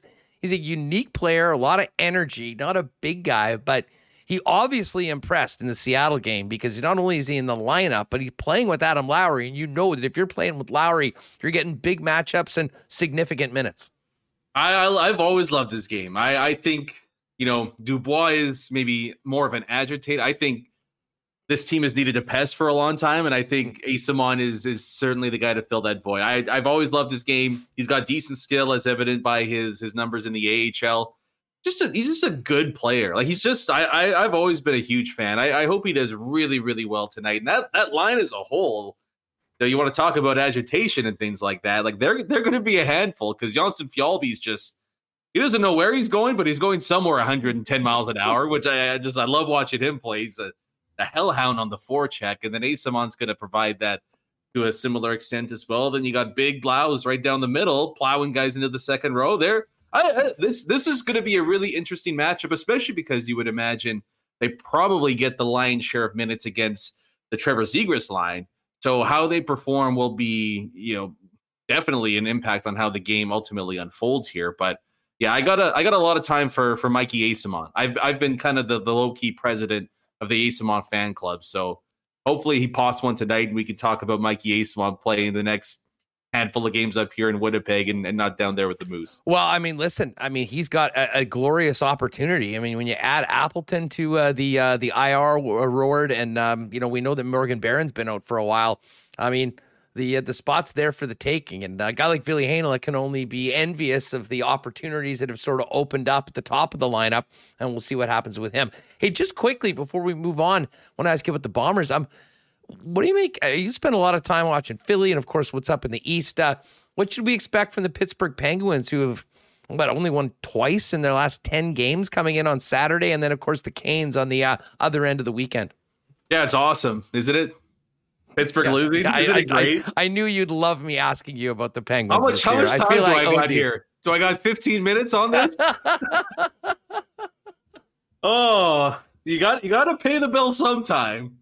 And a lot of people have been predicting this downfall for a number of years, and they've been horrendously wrong, which includes myself year after year. But it does feel like this is kind of the end of an era, doesn't it? Now, having said that, I hope they don't lose too much, because God help us all if they get another generational superstar in the draft. I mean, can you imagine? that would be the end of me in the NHL. By the way, I'd fully move over to the Premier League and I'd just adopt soccer as my go-to sport. But yeah, it's just what happens with old teams. Like they just got old, right? They're not bad, but Crosby and Malkin aren't the Crosby and Malkin from even 3-4 years ago. Yeah, neither is Jeff Carter. Yeah, exactly. Right, Carter, Latte, it just kind of goes up and down the lineup where they're just not as effective as they've been in the past, and their goaltending isn't great. I mean, that to me is how you define kind of an average, maybe below average team. And the East is kind of a bloodbath right now. It's not an easy conference to be in, playing subpar hockey and expecting to be well above 500. And Carolina is, kind of major evidence of that, where a lot of people's, I don't even know if trendy Stanley Cup pick, just flat out a lot of people's Stanley Cup pick to come out of the East this year. They're playing like that right now. And Marty Necas has taken his game to another level after a down year for them. I mean, the Hurricanes are kind of what you want your team to play like. Like they're just so solid at basically every facet of the game. And I mean, yeah, they're going to be, I'd be shocked if they're not one of the final 4 teams standing by the end of the year. That to me is, I always like to use Carolina as a litmus test for any team. And there's a lot of positivity surrounding the Jets right now, and a lot of it well-deserved. But we might get a much truer sense of where this Jets team might stack up with. Are they going to be the elite of the elite, as they sit atop the division right now? Are they going to be worthy of that spot, or are they going to maybe be that level below that where it's, a playoff team, but still a few major moves or two needed to be made to get to the level of the Carolinas, et cetera, right? I love that. I love that comparison. And we use that term litmus test, but I think you're very right. I mean, we remember what they did when they came into the Winnipeg Jets. They essentially humiliated them. I mean, they toyed with them for the full 60 minutes. That was one of the most dreadful games I remember. And wasn't too long after that Paul Maurice packed his bags. So Monday night will be a big test. Hey, just 30 seconds on the way out. How you feeling about the Bombers on Sunday? I'm feeling super good, which actually scares me. I was nervous about the previous 2 against Hamilton. Like I didn't feel super. I felt okay going into those, but it was like, man, the Ticats are a juggernaut. Like and so I'm a little nervous that I don't feel nervous, if that makes any sense. I'm intrigued to see what Collaros is like coming out of halftime. I think he'll be fine in the first, but like after the hits and everything starts to take its toll, how does the Bombers offense look like there? But it is nice that, Andrew Harris is on the, one sidelines, but Bombers got their own mini Andrew Harris and Brady Oliveira. Don't be shocked if he makes his statement on the game and maybe takes home a little bit of hardware afterwards. Hey, bring it on. Brandon, have a great weekend. Enjoy these games, the Hall of Fame game tonight, and hopefully I'll be able to connect with you next week from the World Cup, and we can talk a little Canada as well.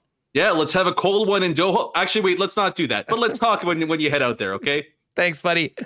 There's Brandon Rowecki. Check out Skates and Plates, all about the Winnipeg Jets on your favorite podcast feed. And, of course, give Brandon a follow on Twitter. All right, we are going to get to the Grey Cup. A little bit more in tonight's Hall of Fame game, though. Former Jet Mike Eagles coming up later on in the program. Marshall Ferguson, though, teed up and on deck for us. Before we do that, though, when we're talking Bombers and talking Grey Cup, we do it for our friends at Princess Auto. Proud sponsors of the Blue and Gold, the people that brought you that amazing pregame atmosphere all year long at the Princess Auto tailgate zone. Princess Auto is where you'll find the best deals on the most unique assortment of tools and equipment around. Everything you need to complete the projects on your list or start something new is at Princess Auto. They got 2 local locations, Panet Road, Portage Avenue West, and you can always shop online 24/7, 365 at princessauto.com. Well, I know people are talking about beers and rye and everything that goes about the big game, but don't forget to hydrate, everybody. And when we're talking water products, water services in Winnipeg, it's the Culligan team that have been our go-to folks for 65 years in business, family-owned right here in Winnipeg. They've got water softeners, filters, bottled water coolers, whole home systems, drinking water systems, and citywide water delivery services, and commercial and industrial water products and solutions. Pop down and see them, 1200 Sargent Avenue, 694-5180. And you can find out everything that they can do for you, your home, your business, online as well at drinkculligan.com. Well, I did mention whiskey because, of course, the Blue Bombers and Canada's favorite Canadian whiskey, Canadian Club, I know is going to be on tap for many of you coming up this weekend and, of course, into the holiday season. Saw a ton of folks enjoying the CC and Ginger in the can at the final home game this season, last Sunday at the West Final. And, of course, you can pick up Canadian Club and Ginger Ale at your favorite local beer store, ready to go and ready to drink. And with the Grey Cup here and the holidays just around the corner, make sure you pop in and stock up on Canadian Club for the holidays at your local Manitoba Liquor Marts. And hey, Thursday night football tonight and Winnipeg Jets hockey means it's a great night to be at Boston Pizza. You can chow down on pizza flights, get ice cold Bud for only $5 and enter to win the second NFL grand prize, a trip for 2 to Vegas New Year's weekend to see the Raiders-Niners game and the Golden Knights and Blues on New Year's Eve. Airfare, hotel included. All you got to do is pop by your local Boston Pizza during NFL football and enter to win. And while you're there, check out the craveable jalapeno popper dip, spicy buffalo mac and cheese, and the new creamy carbonara pizza. Watch the NFL and win at your local Boston Pizza location. You can always order online at bostonpizza.com. All right, a little bit more on the Hall of Fame game, but first let's get to the Grey Cup. And always great to catch up with, as Derek Taylor said, the Dan Orlovsky of the CFL, TSN's Marshall Ferguson. Marsh, what's up? What's the vibe in Regina like right now? Just settling in. I've been here since Tuesday, so I feel like I've acclimated to the weather. I watched practice outdoor yesterday for both Toronto and Winnipeg. I feel like I might have acclimated to the conditions better than the Argonauts because it seems like they weren't really interested in the cold, despite what you might hear. So, it was nice to get in nice and early, get myself set for what the week's events are going to be, and then kind of figure out what we want to try and do for content to make everybody more and more interested in this game. Well, I mean, there's nothing like the Grey Cup, and I know you and the gang are going to be all over it, and Bomber fans can't get enough of it for obvious reasons. Just before we get to the game, what did you think of the Bombers' win over BC and the way they got it done and that atmosphere here in Winnipeg on Sunday afternoon? My God. Yeah, it was incredible. And it's the second straight week where I've been able to say, doing a post-game Twitter space on the CFL's Twitter handle, that it's pretty special when you're at a game that has 20,000 people and you leave that charged up environment in the East to sprint to a television and start watching the Western playoffs, and you watch an environment that has 30,000 people, right? And like that's pretty incredible to do in back-to-back weeks and to see that come to life. So I've really enjoyed the last couple of weeks of playoff coverage just because I think you can see from coast to coast how excited people are about high quality football, because there's nothing like playoff football. Like there's, we get excited about the regular season and storylines build, but really the regular season in the CFL is about earning your right to host a playoff game so you can have that environment that BC had in the Western Semi, that Winnipeg had last week. And then to do what they did, I think really with the running game is what jumps out to me. Like Brady Oliveira had 48.6% of the targeted touches for the Winnipeg Blue Bombers in that game. Being anywhere over 32% in my experience is crazy. Like most running backs, when you combine their pass and their rush targets, don't cross that 32% threshold. Like that's 32% is like Andrew Harris for a full season type stuff when he's at the height of his powers. For Brady to have 48%, it was like everything was going through him. And I started going through the box score and seeing, man, Ellingson only had like 3 targets, and man, Schoen only had 4. Was Bailey really involved? No, Bailey wasn't that involved. I'm like, where are all the targets going? And then I go, oh, look, Brady had 25 of them. Okay, now I know where all of the targets were going. So if that continues in the Grey Cup with that offensive line, I think Winnipeg's going to be in control of the football game on Sunday. Well, that, really is what playoff football is all about, especially in the middle of November on the prairies playing for the Grey Cup. And in a lot of ways, it seems like this Winnipeg Blue Bomber team has been built for November, and it starts with that offensive line. And you mentioned Brady Oliveira, who had just an incredible game, and obviously the running back matchup in this game could not be more juicy for obvious reasons. But I think back to 2019 when the Bombers were underdogs against the Hamilton Tiger Cats. They won that Grey Cup because they bullied the Ticats for 60 minutes on the line of scrimmage. And it certainly seems like that's the recipe for Mike O'Shea's squad going into this game against the Argos on Sunday. Yeah, there was a really great moment that, like, I think anybody who follows me on social media knows that I tend to pick up on the little things, and often the little interactions between players, or even like little looks that guys give each other. You can really read into the kind of the human psychology of football when you look at the game that way. And I think if we look at the base level X's and O's, it's like, yeah, Winnipeg wants to be able to run the football. But you know what confirms that to me? Matthew Betts of the BC Lions, I think it was in the third quarter, maybe the early fourth, takes a little bit of a run at a Winnipeg ball carrier. I forget if it was Oliveira or maybe a receiver that ran over the middle. And Betts, number 90 for BC, turns, runs, and takes a shot. And the Winnipeg offensive line comes in. They don't like him. They peel him off the pile. We had our camera that was hanging over the top of that huddle. And I heard the Winnipeg offensive line say at one point, hey, let's go get 90. Like, and when I heard them say that as the camera was hanging over the huddle, I watched the next play, and sure enough, they went after 90. Like, they got real physical with Matthew Betts immediately. So that tells me everything I need to know about what they want to do moving forward into this game, is that they are absolutely going to try and push people around just like they did to Hamilton, as you say, on the line of scrimmage back in 2019. We, of course, here in the PEG are focusing on the blue and gold and the defending champs. But what did you see from the Argos in the East final, and what are they bringing to the table? The biggest thing for me, I think, is that McLeod Bethel-Thompson has to hit on the deep ball. And that's been a missing piece of their offense throughout the year. I was hammering it going into the Eastern final where, he had 103 passing attempts of 20 yards or more in the air going into that Eastern final.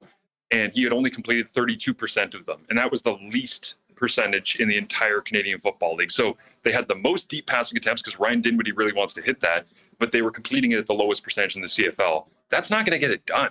Like, he might have the most completions, but if your percentage isn't high, then you're not being an efficient downfield thrower. In that game, he made a throw down the field to Curly Gittens Jr. Last play of the third quarter, 15 seconds left, 2nd and 7. He knows where he's going with the football the whole time. He gets the coverage that he wants, and he throws a strike, and it's a big, long touchdown, and that opens up the game. Well, how much did Toronto win the Eastern final by? A touchdown. Like, that's literally the reason why they won that football game, is he made that throw. Sometimes it comes down to that. Like, can you make the throw in the moment that will separate you and get you a victory? I was really impressed by the fact that, yeah, he missed on a couple, but he made the throw that he needed to in the biggest moment of the game to separate himself from the Alouettes and Trevor Harris. The other thing that jumped out to me was, in terms of running back usage, everyone's talking about A.J. Ouellette and Andrew Harris splitting reps. In the Eastern final, it was 33 snaps on the field for A.J. Ouellette, 23 for Andrew Harris. I think they're ramping up Andrew Harris to get him probably 30-plus in this football game, if I had to guess. Montreal was using that two-headed, three-headed monster with Fletcher Stanback and Jezron Antwi. And I think Toronto took a little bit of that because they saw how difficult that was to prepare for that. but they only had 2 snaps in the Eastern Final where they had Ouellette and Harris on the field at the same time. Here's the thing. Those 2 offensive snaps, one of them was a very long screen pass that went to A.J. Ouellette because they faked an inside run to Andrew Harris and got Ouellette out on the edge. So when they have them on the field together, they're playing off the fact that they're both on the field together at the same time. That's something that I saw that I liked. I think they'll expand that package a little bit going into this game. And if they do and they have success playing off of that, I think you'll see both of these guys on the field a lot. The only problem with that is it means you're taking one of either Markeith Ambles, DeVaris Daniels, Tommy Neal. Like you're taking a talented receiver off the field to make room. But if you're moving the football in snowy conditions because you're playing with A.J. Ouellette, Andrew Harris, and fullback Declan Cross all on the field at the same time, that might be the answer. Like, I don't know if that is the true answer to Winnipeg's defense, but they were able to get 22 carries and 111 yards out of Andrew Harris back in week 4. I wonder if they go back to that. So much of the game is determined on the line of scrimmage, and we know what the Bombers are bringing to the table. I mean, how do you evaluate the battle between the offensive and defensive lines on both sides of the football?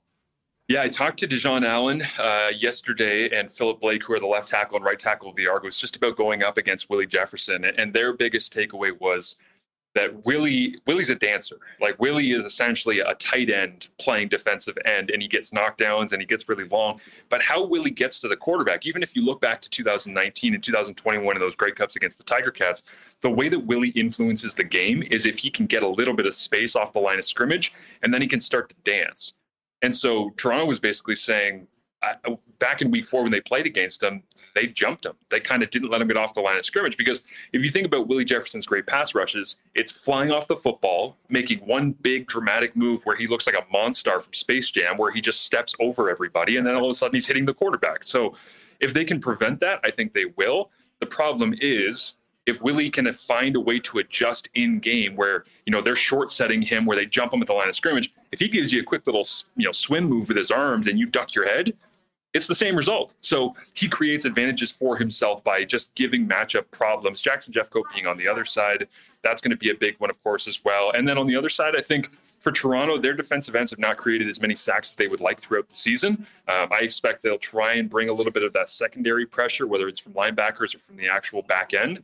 But I do think that Winnipeg has the best offensive line in the Grey Cup. They'll control the line of scrimmage with the running game. If they can protect Collaros and he can find Dalton Show running open through coverage, they're in very, very good shape. And I think we'll find that out pretty early in the first quarter of how this game is going to feel.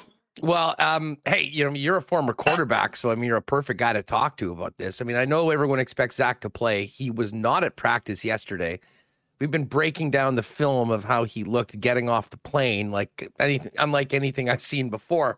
But let me ask you this. You need to know, an ankle sprain, he's going to play, but if he is limited in his ability to create time and space, moving out of the pocket, which is really a signature of Zach Collaros, what does that do to the Bomber offensive game plan and and how big of a challenge is that for Buck Pierce when setting it up, what he plans to do against the Double Blue? Yeah, I think we just saw the way that looked with Nathan Rourke not being able to move at full capacity, right? Is it limited that Lions attack a little bit, and not necessarily in scheming up, moving the pocket, but in being able to have that secondary playmaking ability that really separates the top quarterbacks in the Canadian Football League. So I don't disagree with you. I think it's a bit of a challenge. I'm interested to see whether or not they package in Dakota Prukop or Drew Brown in the first quarter with maybe a couple of snaps here and there to move the pocket. If they can leverage those guys' athleticism, if Zach is not 100%, then I think that they will probably do that, if I had to guess. Imagining myself putting together a game plan. It's like, if we want to get this aspect of our offense in, but we can't do it with Zach, well, why don't we throw a couple snaps here and there, give Zach a little break? I do think the biggest tell on whether or not Zach is 100%, and I do fully expect him to play. Hell, that guy's gone through getting ditched by multiple teams in the CFL, a torn ACL that ended what was going to be an MOP season in 2015, a concussion in Saskatchewan. Damaged goods was the label on him, and then he revamped his career in Winnipeg. So all of those things have been huge amounts of adversity. It's a rolled ankle. I'm pretty sure this is the same organization, is it not, that saw Chris Streveler play on a broken foot for 3 straight weeks a couple of years ago? That's the one. Yeah, I'm pretty sure this is a team that's going to allow him to do whatever he needs to do to get out there and play at a high level. But I think the tell in whether or not he is at full shape will be the first time that there's a rush on and there's an open escape route for him to get out of the pocket, because the Bombers with scramble rules on are the most dangerous team in the CFL. Much the same way that Calgary was when Bo Levi and Mitchell was 2016, 17, 18 for the Stamps. If they break the pocket, they get out, they can absolutely kill you. It's not a 10-yard gain, a 12-yard gain. It's a 43-yard touchdown pass to break the game open. If Zach has that open route to escape the pocket and he either can't or doesn't take it, that should tell everybody where he's at physically. Marshall Ferguson, TSN, CFL.ca, getting us ready for Grey Cup 109 between the Bombers and Argos in Regina on Sunday afternoon. Marsh, you mentioned the Argos maybe not being too into the cold. When we talk about intangibles, I don't know what you can say about the Winnipeg Blue Bombers. They're the most together team I've ever seen, probably in any sport. They're the most well-prepared. They're experienced. I mean, it seems like they tick off every single box. How much of a challenge is it for Toronto to come together? I mean, this is a team that was going at each other number of times on the sidelines this year. What do the Argos have to do to get into that zone to be able to go up against a championship team like the Bombers and knock them off over 60 minutes? I mean, it's going to take a lot of the intangibles that you speak of, and specifically, I think it's going to take winning the little battles, like whether it's special teams limiting a big return or avoiding the shanked punt like John Haggerty had in the first half against Montreal last week. Like you really don't have the wiggle room to see, busted coverage. Oh, that's okay. We'll make up for it. Oh, look, they got a 50-yard return and we had a 10-yard return. That's fine. We'll figure that out later. You have to do the little things right if you are Toronto in this game. And what I'm really interested in is, throughout the year, Toronto was last in the CFL in rushing touchdowns, average gain per rush, number of rushing attempts. They didn't give a damn about rushing the football. We made a big deal down the stretch about, hey, AJ Ouellette, he's fun. Andrew Harris, when he was healthy, they ran the rock a little bit, but they didn't even get Andrew Harris a touchdown in the first half of the year when he was healthy before the torn pec. So I think that Toronto has to throw the football to stay in this game and define success. And that's going to put a lot of the onus on two people, in my opinion. One is obviously McLeod Bethel-Thompson. The other is the most outstanding Canadian nominee from the East Division, Curly Gittens Jr., because this offense is based on alignment and formation. They're going to have Markeith Amble's going to the flats. DeVaris Daniels is going to run a go route here and there, maybe a quick screen once in a while. They're going to get the ball out of the backfield in the screen game to either of those running backs a couple of times. Curly Gittens Jr. is the only guy in this Toronto receiving corps who does everything. And if they have to throw themselves into the game, if Winnipeg's controlling the score or the time of possession with their ground attack, I think you're going to see Curly somewhere between 10 and 15 targets in this game. If he can make the most of them and be on the same page with McLeod, then Toronto can stay in this football game. But it's always dangerous when you're playing a team like Winnipeg.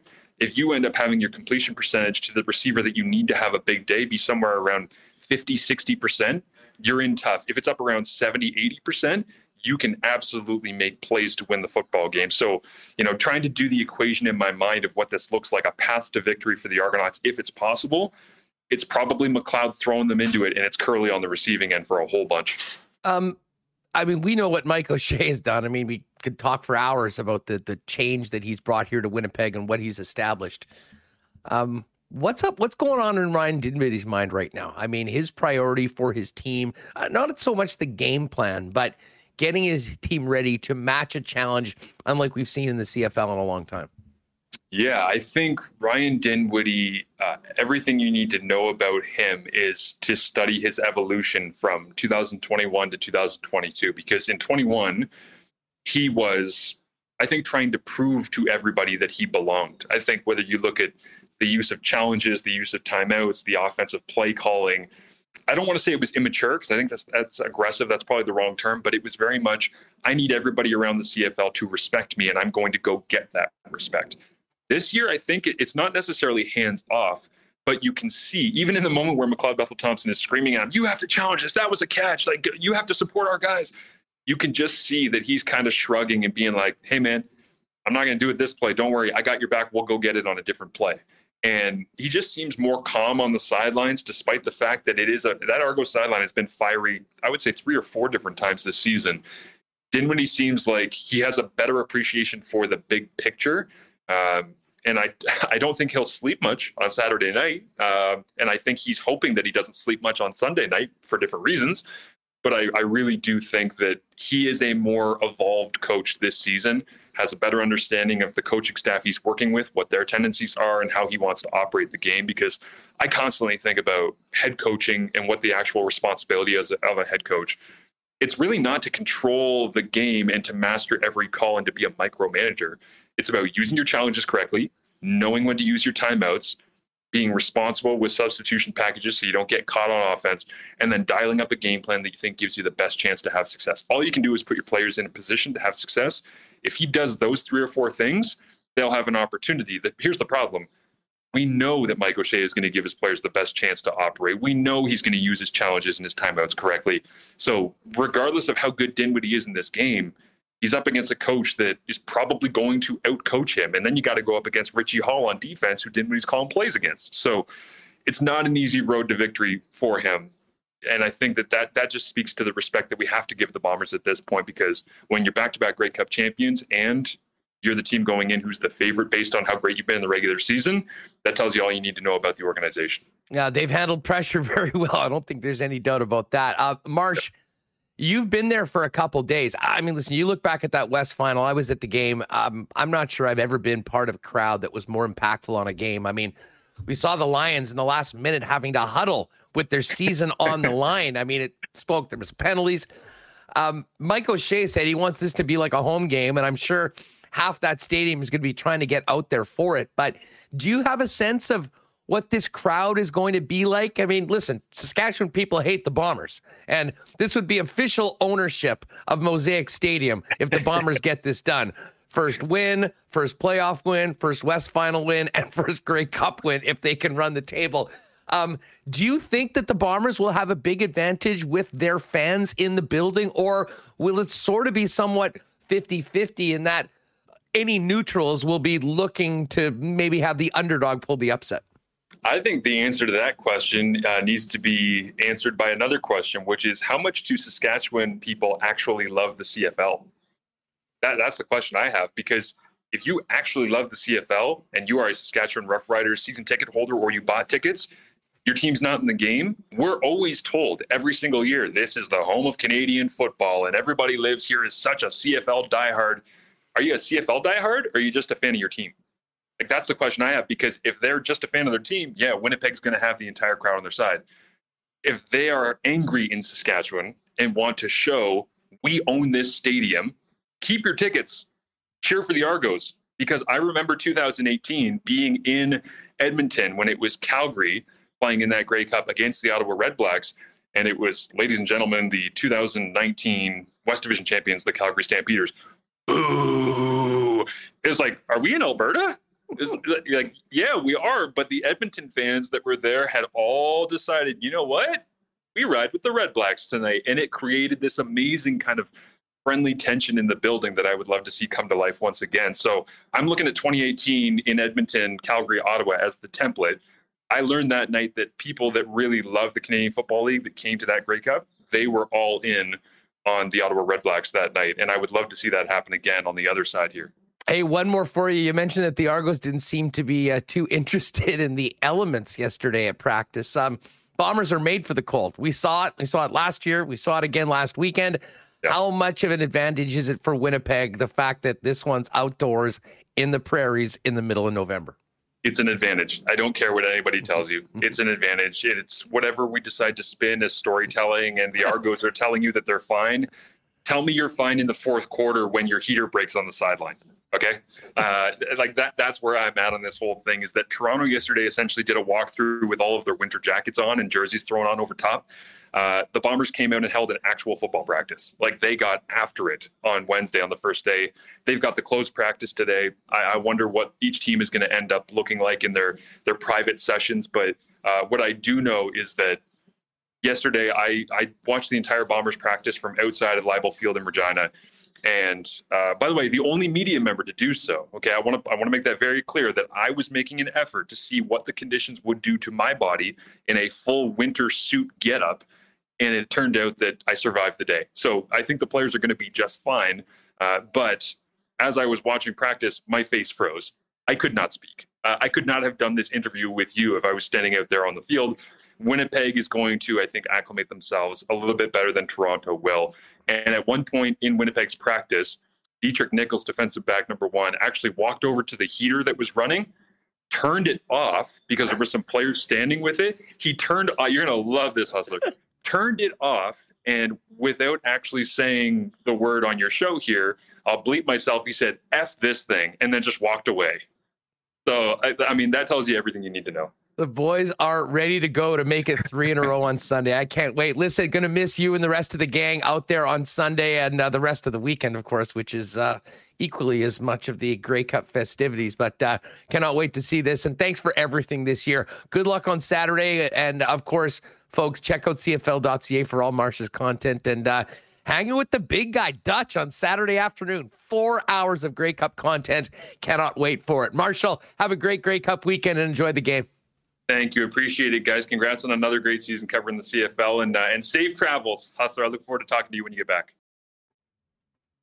All right, great stuff with Marsh, who's going to be doing some awesome work and great content all weekend long. One of our favorites and truly one of the great people to listen to talk about the game on both sides of the football.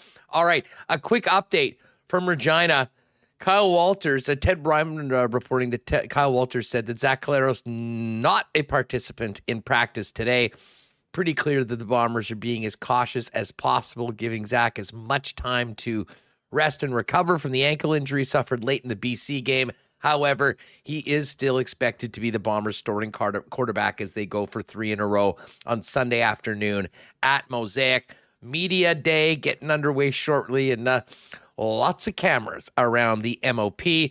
And of course, tonight, Zach Collaros, Stanley Bryant, Dalton Schoen, Mike O'Shea, all up for year-end CFL player awards in the Canadian Football League. I think there will be some hardware now, but the hardware this team is really concerned about, of course, is getting that 3rd championship and another ring on Sunday at Mosaic Field. I got to give a shout out to our friends at the Nick and Nicky DQ group. Great supporters of ours. I know it's snowing outside, but if you're having a Grey Cup party, what could be better than a Bomber-themed Grey Cup cake? Yeah, they've got you covered. You can hit them up on Instagram at DQ Manitoba if you want to get something specially made or pop into any of the 4 Nick and Nicky DQs. And while you're there, don't sleep on those stack burgers, folks. If you're looking for a great quick burger, one of the best in the fast food game, they're at Dairy Queen right now with new buns, new sauces they launched this summer. Just phenomenal, as well as all your favorite ice cream treats and, of course, the world-famous Blizzard. Nick and Nicky DQ, 4 locations, DQ Niverville, DQ Northgate, DQ Polo Park, and DQ St. Anne's. And hey, thanks again to everyone who entered in Little Brown Jugs Grey Cup party contest through that quick survey they did with us at Winnipeg Sports Talk. Great response from everyone. Wish you all luck. They'll be picking the winner later on today, and they'll be delivering it somewhere in Manitoba to get you set up with $125 worth of Little Brown Jug beer and $100 GC from Smitty's to load up on wings and any other goodies you might want for your Grey Cup party. Of course, if you're getting ready for Grey Cup, even if you're heading out to Regina, stop off at your local beer store or Little Brown Jug downtown and get Manitoba and Winnipeg's favorite local beer, 1919, and the rest of the great Little Brown Jug offerings.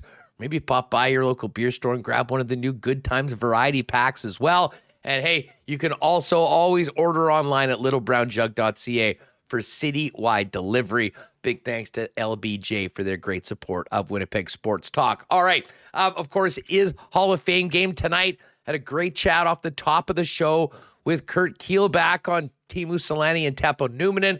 From the broadcast booth, we go to the Jets dressing room back into the 90s, and a pleasure to welcome in former Winnipeg Jet and teammate of both Timo and Teppo, Mike Eagles, right now on Winnipeg Sports Talk. Mike, what's going on? Thanks so much for doing this, and welcome to Winnipeg Sports Talk. Oh, thank you for having me. I'm so fired up about the opportunity to come on the show and talk about those guys, because it was just such a I just think it's so fantastic for them, and I'm so happy and privileged to have been there and be part of it, part of their career. Well, you know what I mean? Obviously, we spent a lot of time talking about Teemu Selanne, but Teppo was here first, and you, of course, were traded from Chicago to Winnipeg in the 90-91 season. made your debut for the Winnipeg Jets. What do you remember, first of all, about coming to Winnipeg at that time, the team and the new opportunity you had with the Jets? Well, I was just thrilled. I mean, I was kind of thinking when I was in Indianapolis at the time, got sent down by Chicago, and kind of thinking that maybe that my career was coming. You know, I was in the last year of my contract, and wanted to kind of go out and play the best I could, but was thinking that possibly that could be it for me. You know, and so and to get another opportunity to play in the NHL was thrilling. And to come to Winnipeg and kind of fit right in right away. And you know, I got traded, I think at a time, the need was basically the injury bug had hit the team. And at the time, I can't say 100% sure and speak for Mike, but I think at the time it was a short-term help to help the team for the short term, not necessarily for the long term. But, you know, it ended up being, 5 years and, just a wonderful experience for me and my family. What do you remember? First of all, did you know much about Teppo Numminen from playing against him in the first couple of years of his career? And what did you think about the young Finnish blue liner once you became an everyday Jet? You know, Teppo's a guy that you would not like necessarily, unless you play with him every day. He just doesn't stand like out in any one particular area, and so no, I would say I wouldn't have known that much about Teppo before I got there. But seeing him every day in practice and then every day in the game, and you just come to appreciate, like, the guy was so good, you know, in all aspects of the game. And he's one of those all-around guys, like, so smart defensively, you know, not crushingly physical, but just always in the right spot. His reads were unbelievable. And so you could put him out in any situation. And then a very good, gifted offensive player in his own manner, so to speak. Just moving the puck at the right time, being able to read the forecheck and knowing where the puck should go, and everything about his game was amazing, to be honest with you. But it's just not something that when you're in the stands, you're maybe not coming out of your seat, but when you're on the bench watching him every day, you appreciate him so much as a player and as a teammate. How much did he make the players around him better? Oh, 100%. He was one of those guys that made you better, right? Because he'd give you the puck at the right time and all those things. And then when you made a mistake, his defensive ability was so good that he would get you out of trouble because he was able to break up 2-on-1s, 3-on-2s, and all that stuff, and always making those proper reads and breaking up plays when you might have made a mistake further up the ice that, you know, if it wasn't him back there might have been a better scoring chance. Or, you know, maybe there was no scoring chance because of the way he played it. Yeah. And you mentioned a teammate.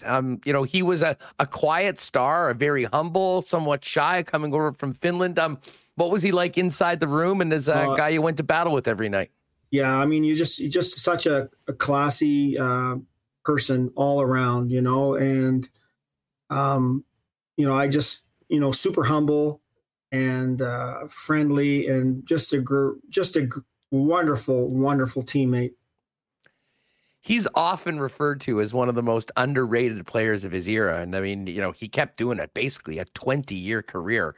Yeah. I mean, when you look back, would that be accurate? I mean, this is a guy that maybe if he played in some bigger markets would be more of a recognized star of that time, because he certainly recognized that here in Winnipeg. Yeah, that's a very fair statement. And because he played the bulk of his career in Winnipeg, maybe he didn't get the recognition. But the reality is, even in a bigger market, on his team, he still might be overshadowed by some people that are doing one particular thing super well, and not the well-rounded game that he had. And so, but for us and for hockey people in general that know hockey, Teppo was incredible defenseman. Mike Eagles, former Winnipeg Jet, with us, celebrating Teemu Selanne and Teppo Numminen going into the Jets Hall of Fame. So, Mike, a couple years later, 92-93, the wait was over for the Jets. Teemu Selanne finally comes to Winnipeg. What were your first impressions of this Finnish kid? How much had you heard about him beforehand? And, you get to training camp, you get to the beginning of the season. What do you remember about Teemu walking into that Jet locker room? I honestly don't remember us sitting around, saying, well, when's Teemu going to get here? I mean, I think for me, it was, when we in 92, when he came to training camp, there's Teemu Selanne. So he's here. But honestly, it's just, have you ever seen a guy more ready to come in and, play at the NHL level than he was? And to be put in the situations too, to have success with the people around him that could help him live up to his potential too. Because I always say, how many times, you can use Teppo and Phil Housley and Freddie back there, hitting Teemu in full stride, where teams around the league were not ready for that. They didn't know how fast he was and how strong he was. And once he had half a step on you, you were done. And so he came into a situation with guys that on the back end and teammates that could get him the puck at the right time. And man, oh man, he was something else. You played a very different role than Selanne did, but did you ever get out there on the ice with them? They ever say, Eagles, get there in the middle with us, Selanne? Just warm up and practice. Those were the only times. That rookie season he had is still legendary. I mean, 76 goals just simply doesn't happen anymore. Never mind for a guy in his first year in the National Hockey League. Was there a moment or a period of time where you realized, holy smokes, this guy is an absolute superstar? I don't know. I mean, my memory is not as good as I would like it to be, but I can remember times when, like I said, I mentioned earlier, when he had half a step, he was so strong on his skates and his acceleration was so quick that if he had half a step on a defenseman, they were toast. And I think that, and his release was amazing in stride. So I think the goalies had a real hard time figuring out when he was going to shoot the puck. And so I just think, I don't know if I ever had a particular time that he did one thing that, I could say, when Zamnov scored the 5 goals in LA, we're like, oh yeah, he's going to be a pretty good player. And every one of them were like highlight reel goals. And we're like, yeah, I don't remember one time like that for Teemu. It's just that every day seeing him, his explosive speed and strength and his deceptive shot was lethal in that first year. And it was such an exciting year. And, we were talking with Kurt Keelback. I mean, you have Selanne, Tkachuk, and Zamnov all join the team at the same time. And, you want to talk about a boost to a franchise and an organization. I'm not sure anyone could have imagined how good all of those players could be so early for the Winnipeg Jets. But, it really is a fundamental change in the era of the franchise to when those young men walked into that room. Yeah, and also you could put Davidoff in that too, because he might not have had a long career, but he did score 30 goals that year as a rookie. So it was a big change because our team in 91, 92, obviously it was a defensive group, and all of a sudden the culture changed and the style of play changed with adding that amount of offense up front in 1 year was unheard of at that time. Selanne, when we think back to Selanne, his interactions with fans were legendary. And I think part of it was that he became such a big star so quickly with that rookie season. But there are thousands of people that will talk about him taking the time to talk to people or sign an autograph. Or what do you remember about Teemu off the ice and the sort of guy he was as a teammate, but also the way he interacted with the people of Winnipeg as the brightest lights in the brightest light in the lineup? Oh, amazing! And like those guys, and that you can talk about Teemu and Teppo in the same breath when you talk about this stuff. They're such gentlemen and really had respect for everybody, no matter, when and where. They treated everybody with a great amount of respect. And Teemu was phenomenal with the fans in terms of wanting his attention and signing autographs. And I can speak about like my own. I had my youngest at the time. Every time Teemu saw me, he'd pick him up. Hello, Christopher. How you doing? Like he would just treat him like he's just like. It's just it was just so nice to see Teemu at that level of stardom be so genuinely interested in interacting with the fans was phenomenal for the city, and a phenomenal credit to him as a person. Obviously Teemu went on to have a Hall of Fame career. Did you always keep an eye on what the Finn was doing once you were finished playing as well, and watched him reach the heights that he did? Oh yeah, no question. I mean, I've tried to keep up on what other people. I mean, we lose contact. I mean, obviously 2016 when I went back for the Heritage game was just so amazing to reconnect with those guys, and it was like we didn't really miss a beat in terms of how we all got along in the time that we shared together during that week, which was incredible. But I mean, I do try to keep up with what people are doing, and I lose obviously contact, of course, but it's nice to see that he had just such an amazing career, and I'm so happy for both of those guys, and it's so well deserved. Hey, before we go, I mean, you're of course a proud Maritimer and out there at St. Thomas being the AD. You know Bones very well, Rick Bowness at all? Yeah, I mean, Rick and I've known Rick for a long time, and if he was actually coaching in Moncton at the time when I first got to Winnipeg, he was the head coach, and I think he was expecting me down there. Yeah, I've known him for a long time and done a few golf tournaments with him over the years, and it's just wonderful to see him back. And seeing the team do so well is fantastic. Well, it's been a really exciting start to the season, but regardless of the wins and losses, this is a special night for Winnipeg fans. Putting 27-13 up in the rafters along with the other Jets greats in the Winnipeg Jets Hall of Fame. Mike, this was an absolute pleasure. Thanks so much for doing this. All the best to you and your family and the folks out in the Maritimes and all your athletes at St. Thomas. All right. Thank you very much. Much appreciated.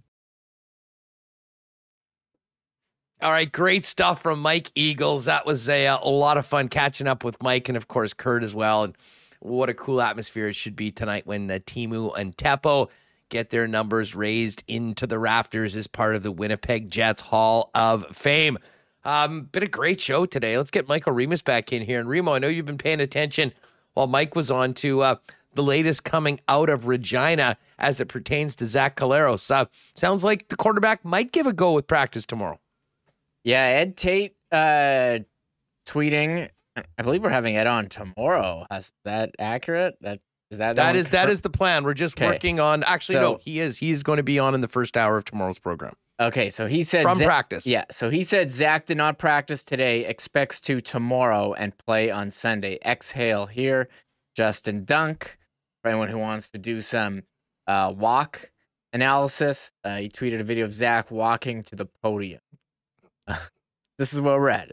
It was a video of him walking in, having a conversation, and then from the back view of him walking up. So if you want to analyze his movement, if you got any specialists out there. So that's where we're at with Collaros ankle watch. I thought there was going to be no watch. I thought, no, he's fine. But I'm fully invested in it. I got to be honest. Well, I'll tell you what, back to our why not question of the day. I'll be honest, from what we heard from Rick Bowness, I'm far more worried about Nikolai Ehlers' injury than Zach Collaros'. I think Zach's going to play. I think the Bombers are going to be ready. We have no idea about how serious this issue is with Nikolai Ehlers. And when you hear it, and again, if you're just jumping on with us a little later on, we played Rick Bowness in the beginning of the program.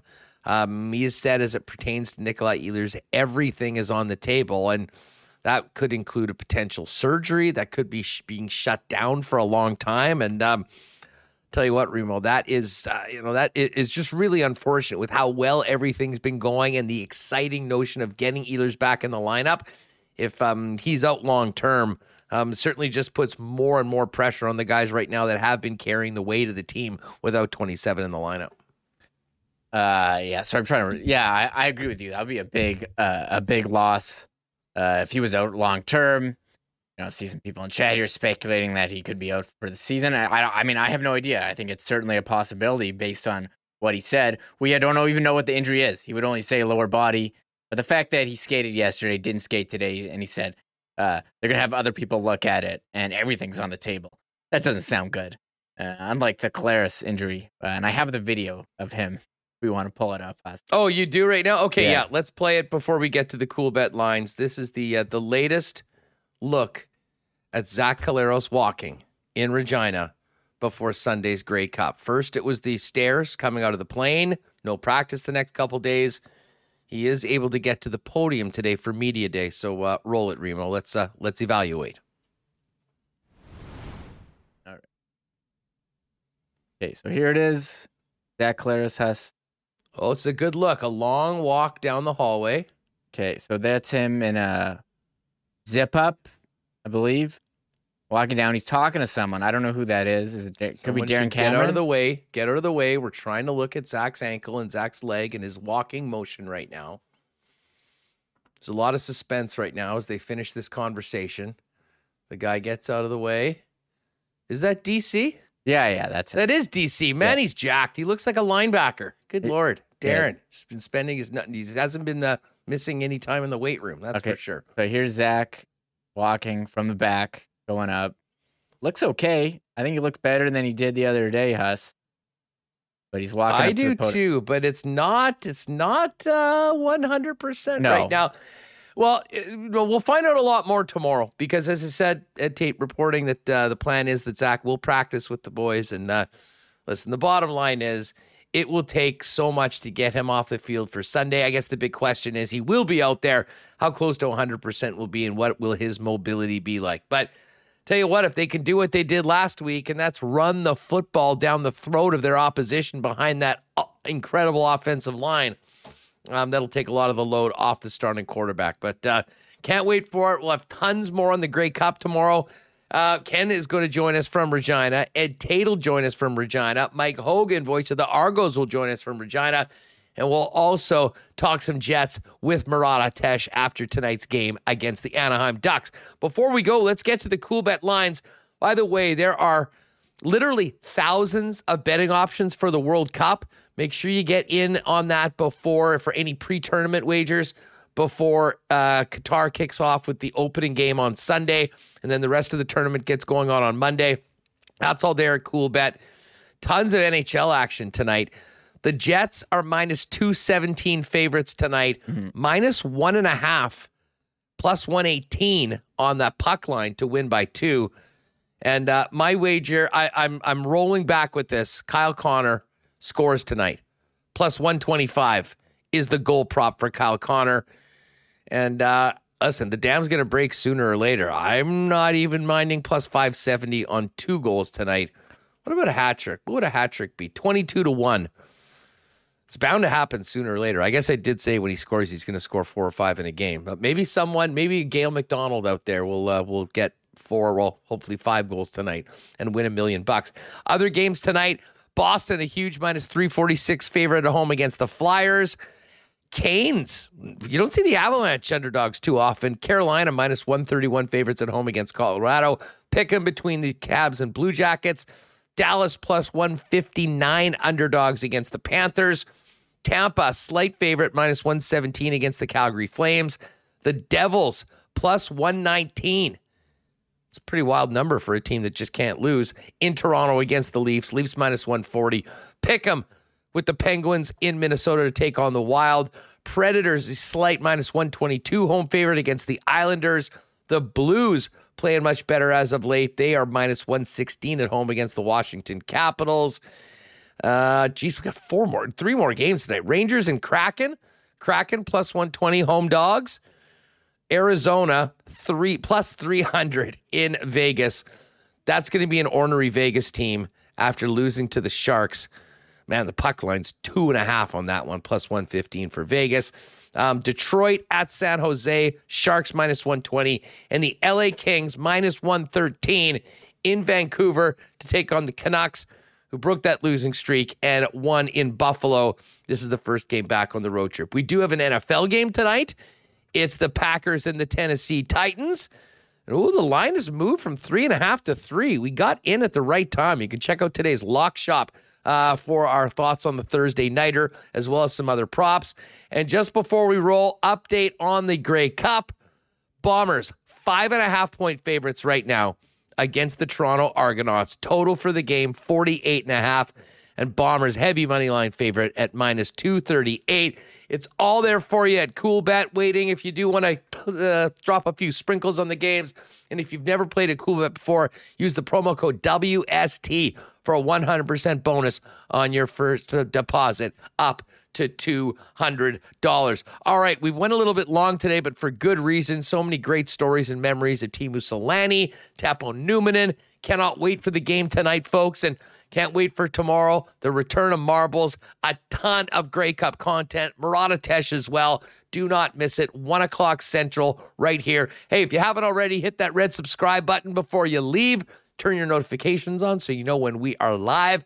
And thanks to everyone listening on the podcast as well. Of course, you can get Winnipeg Sports Talk wherever you get your favorite podcast. For Michael Remis, I'm Andrew Patterson. Enjoy the game and the festivities tonight. We'll see you tomorrow, 1 p.m., getting ready for the Bombers, looking for the three-peat Sunday in Regina.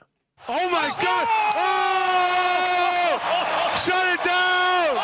Let's go home! Thanks for tuning in to Winnipeg Sports Talk Daily. Make sure to subscribe on YouTube and your favorite podcast feed at winnipegsportstalk.com.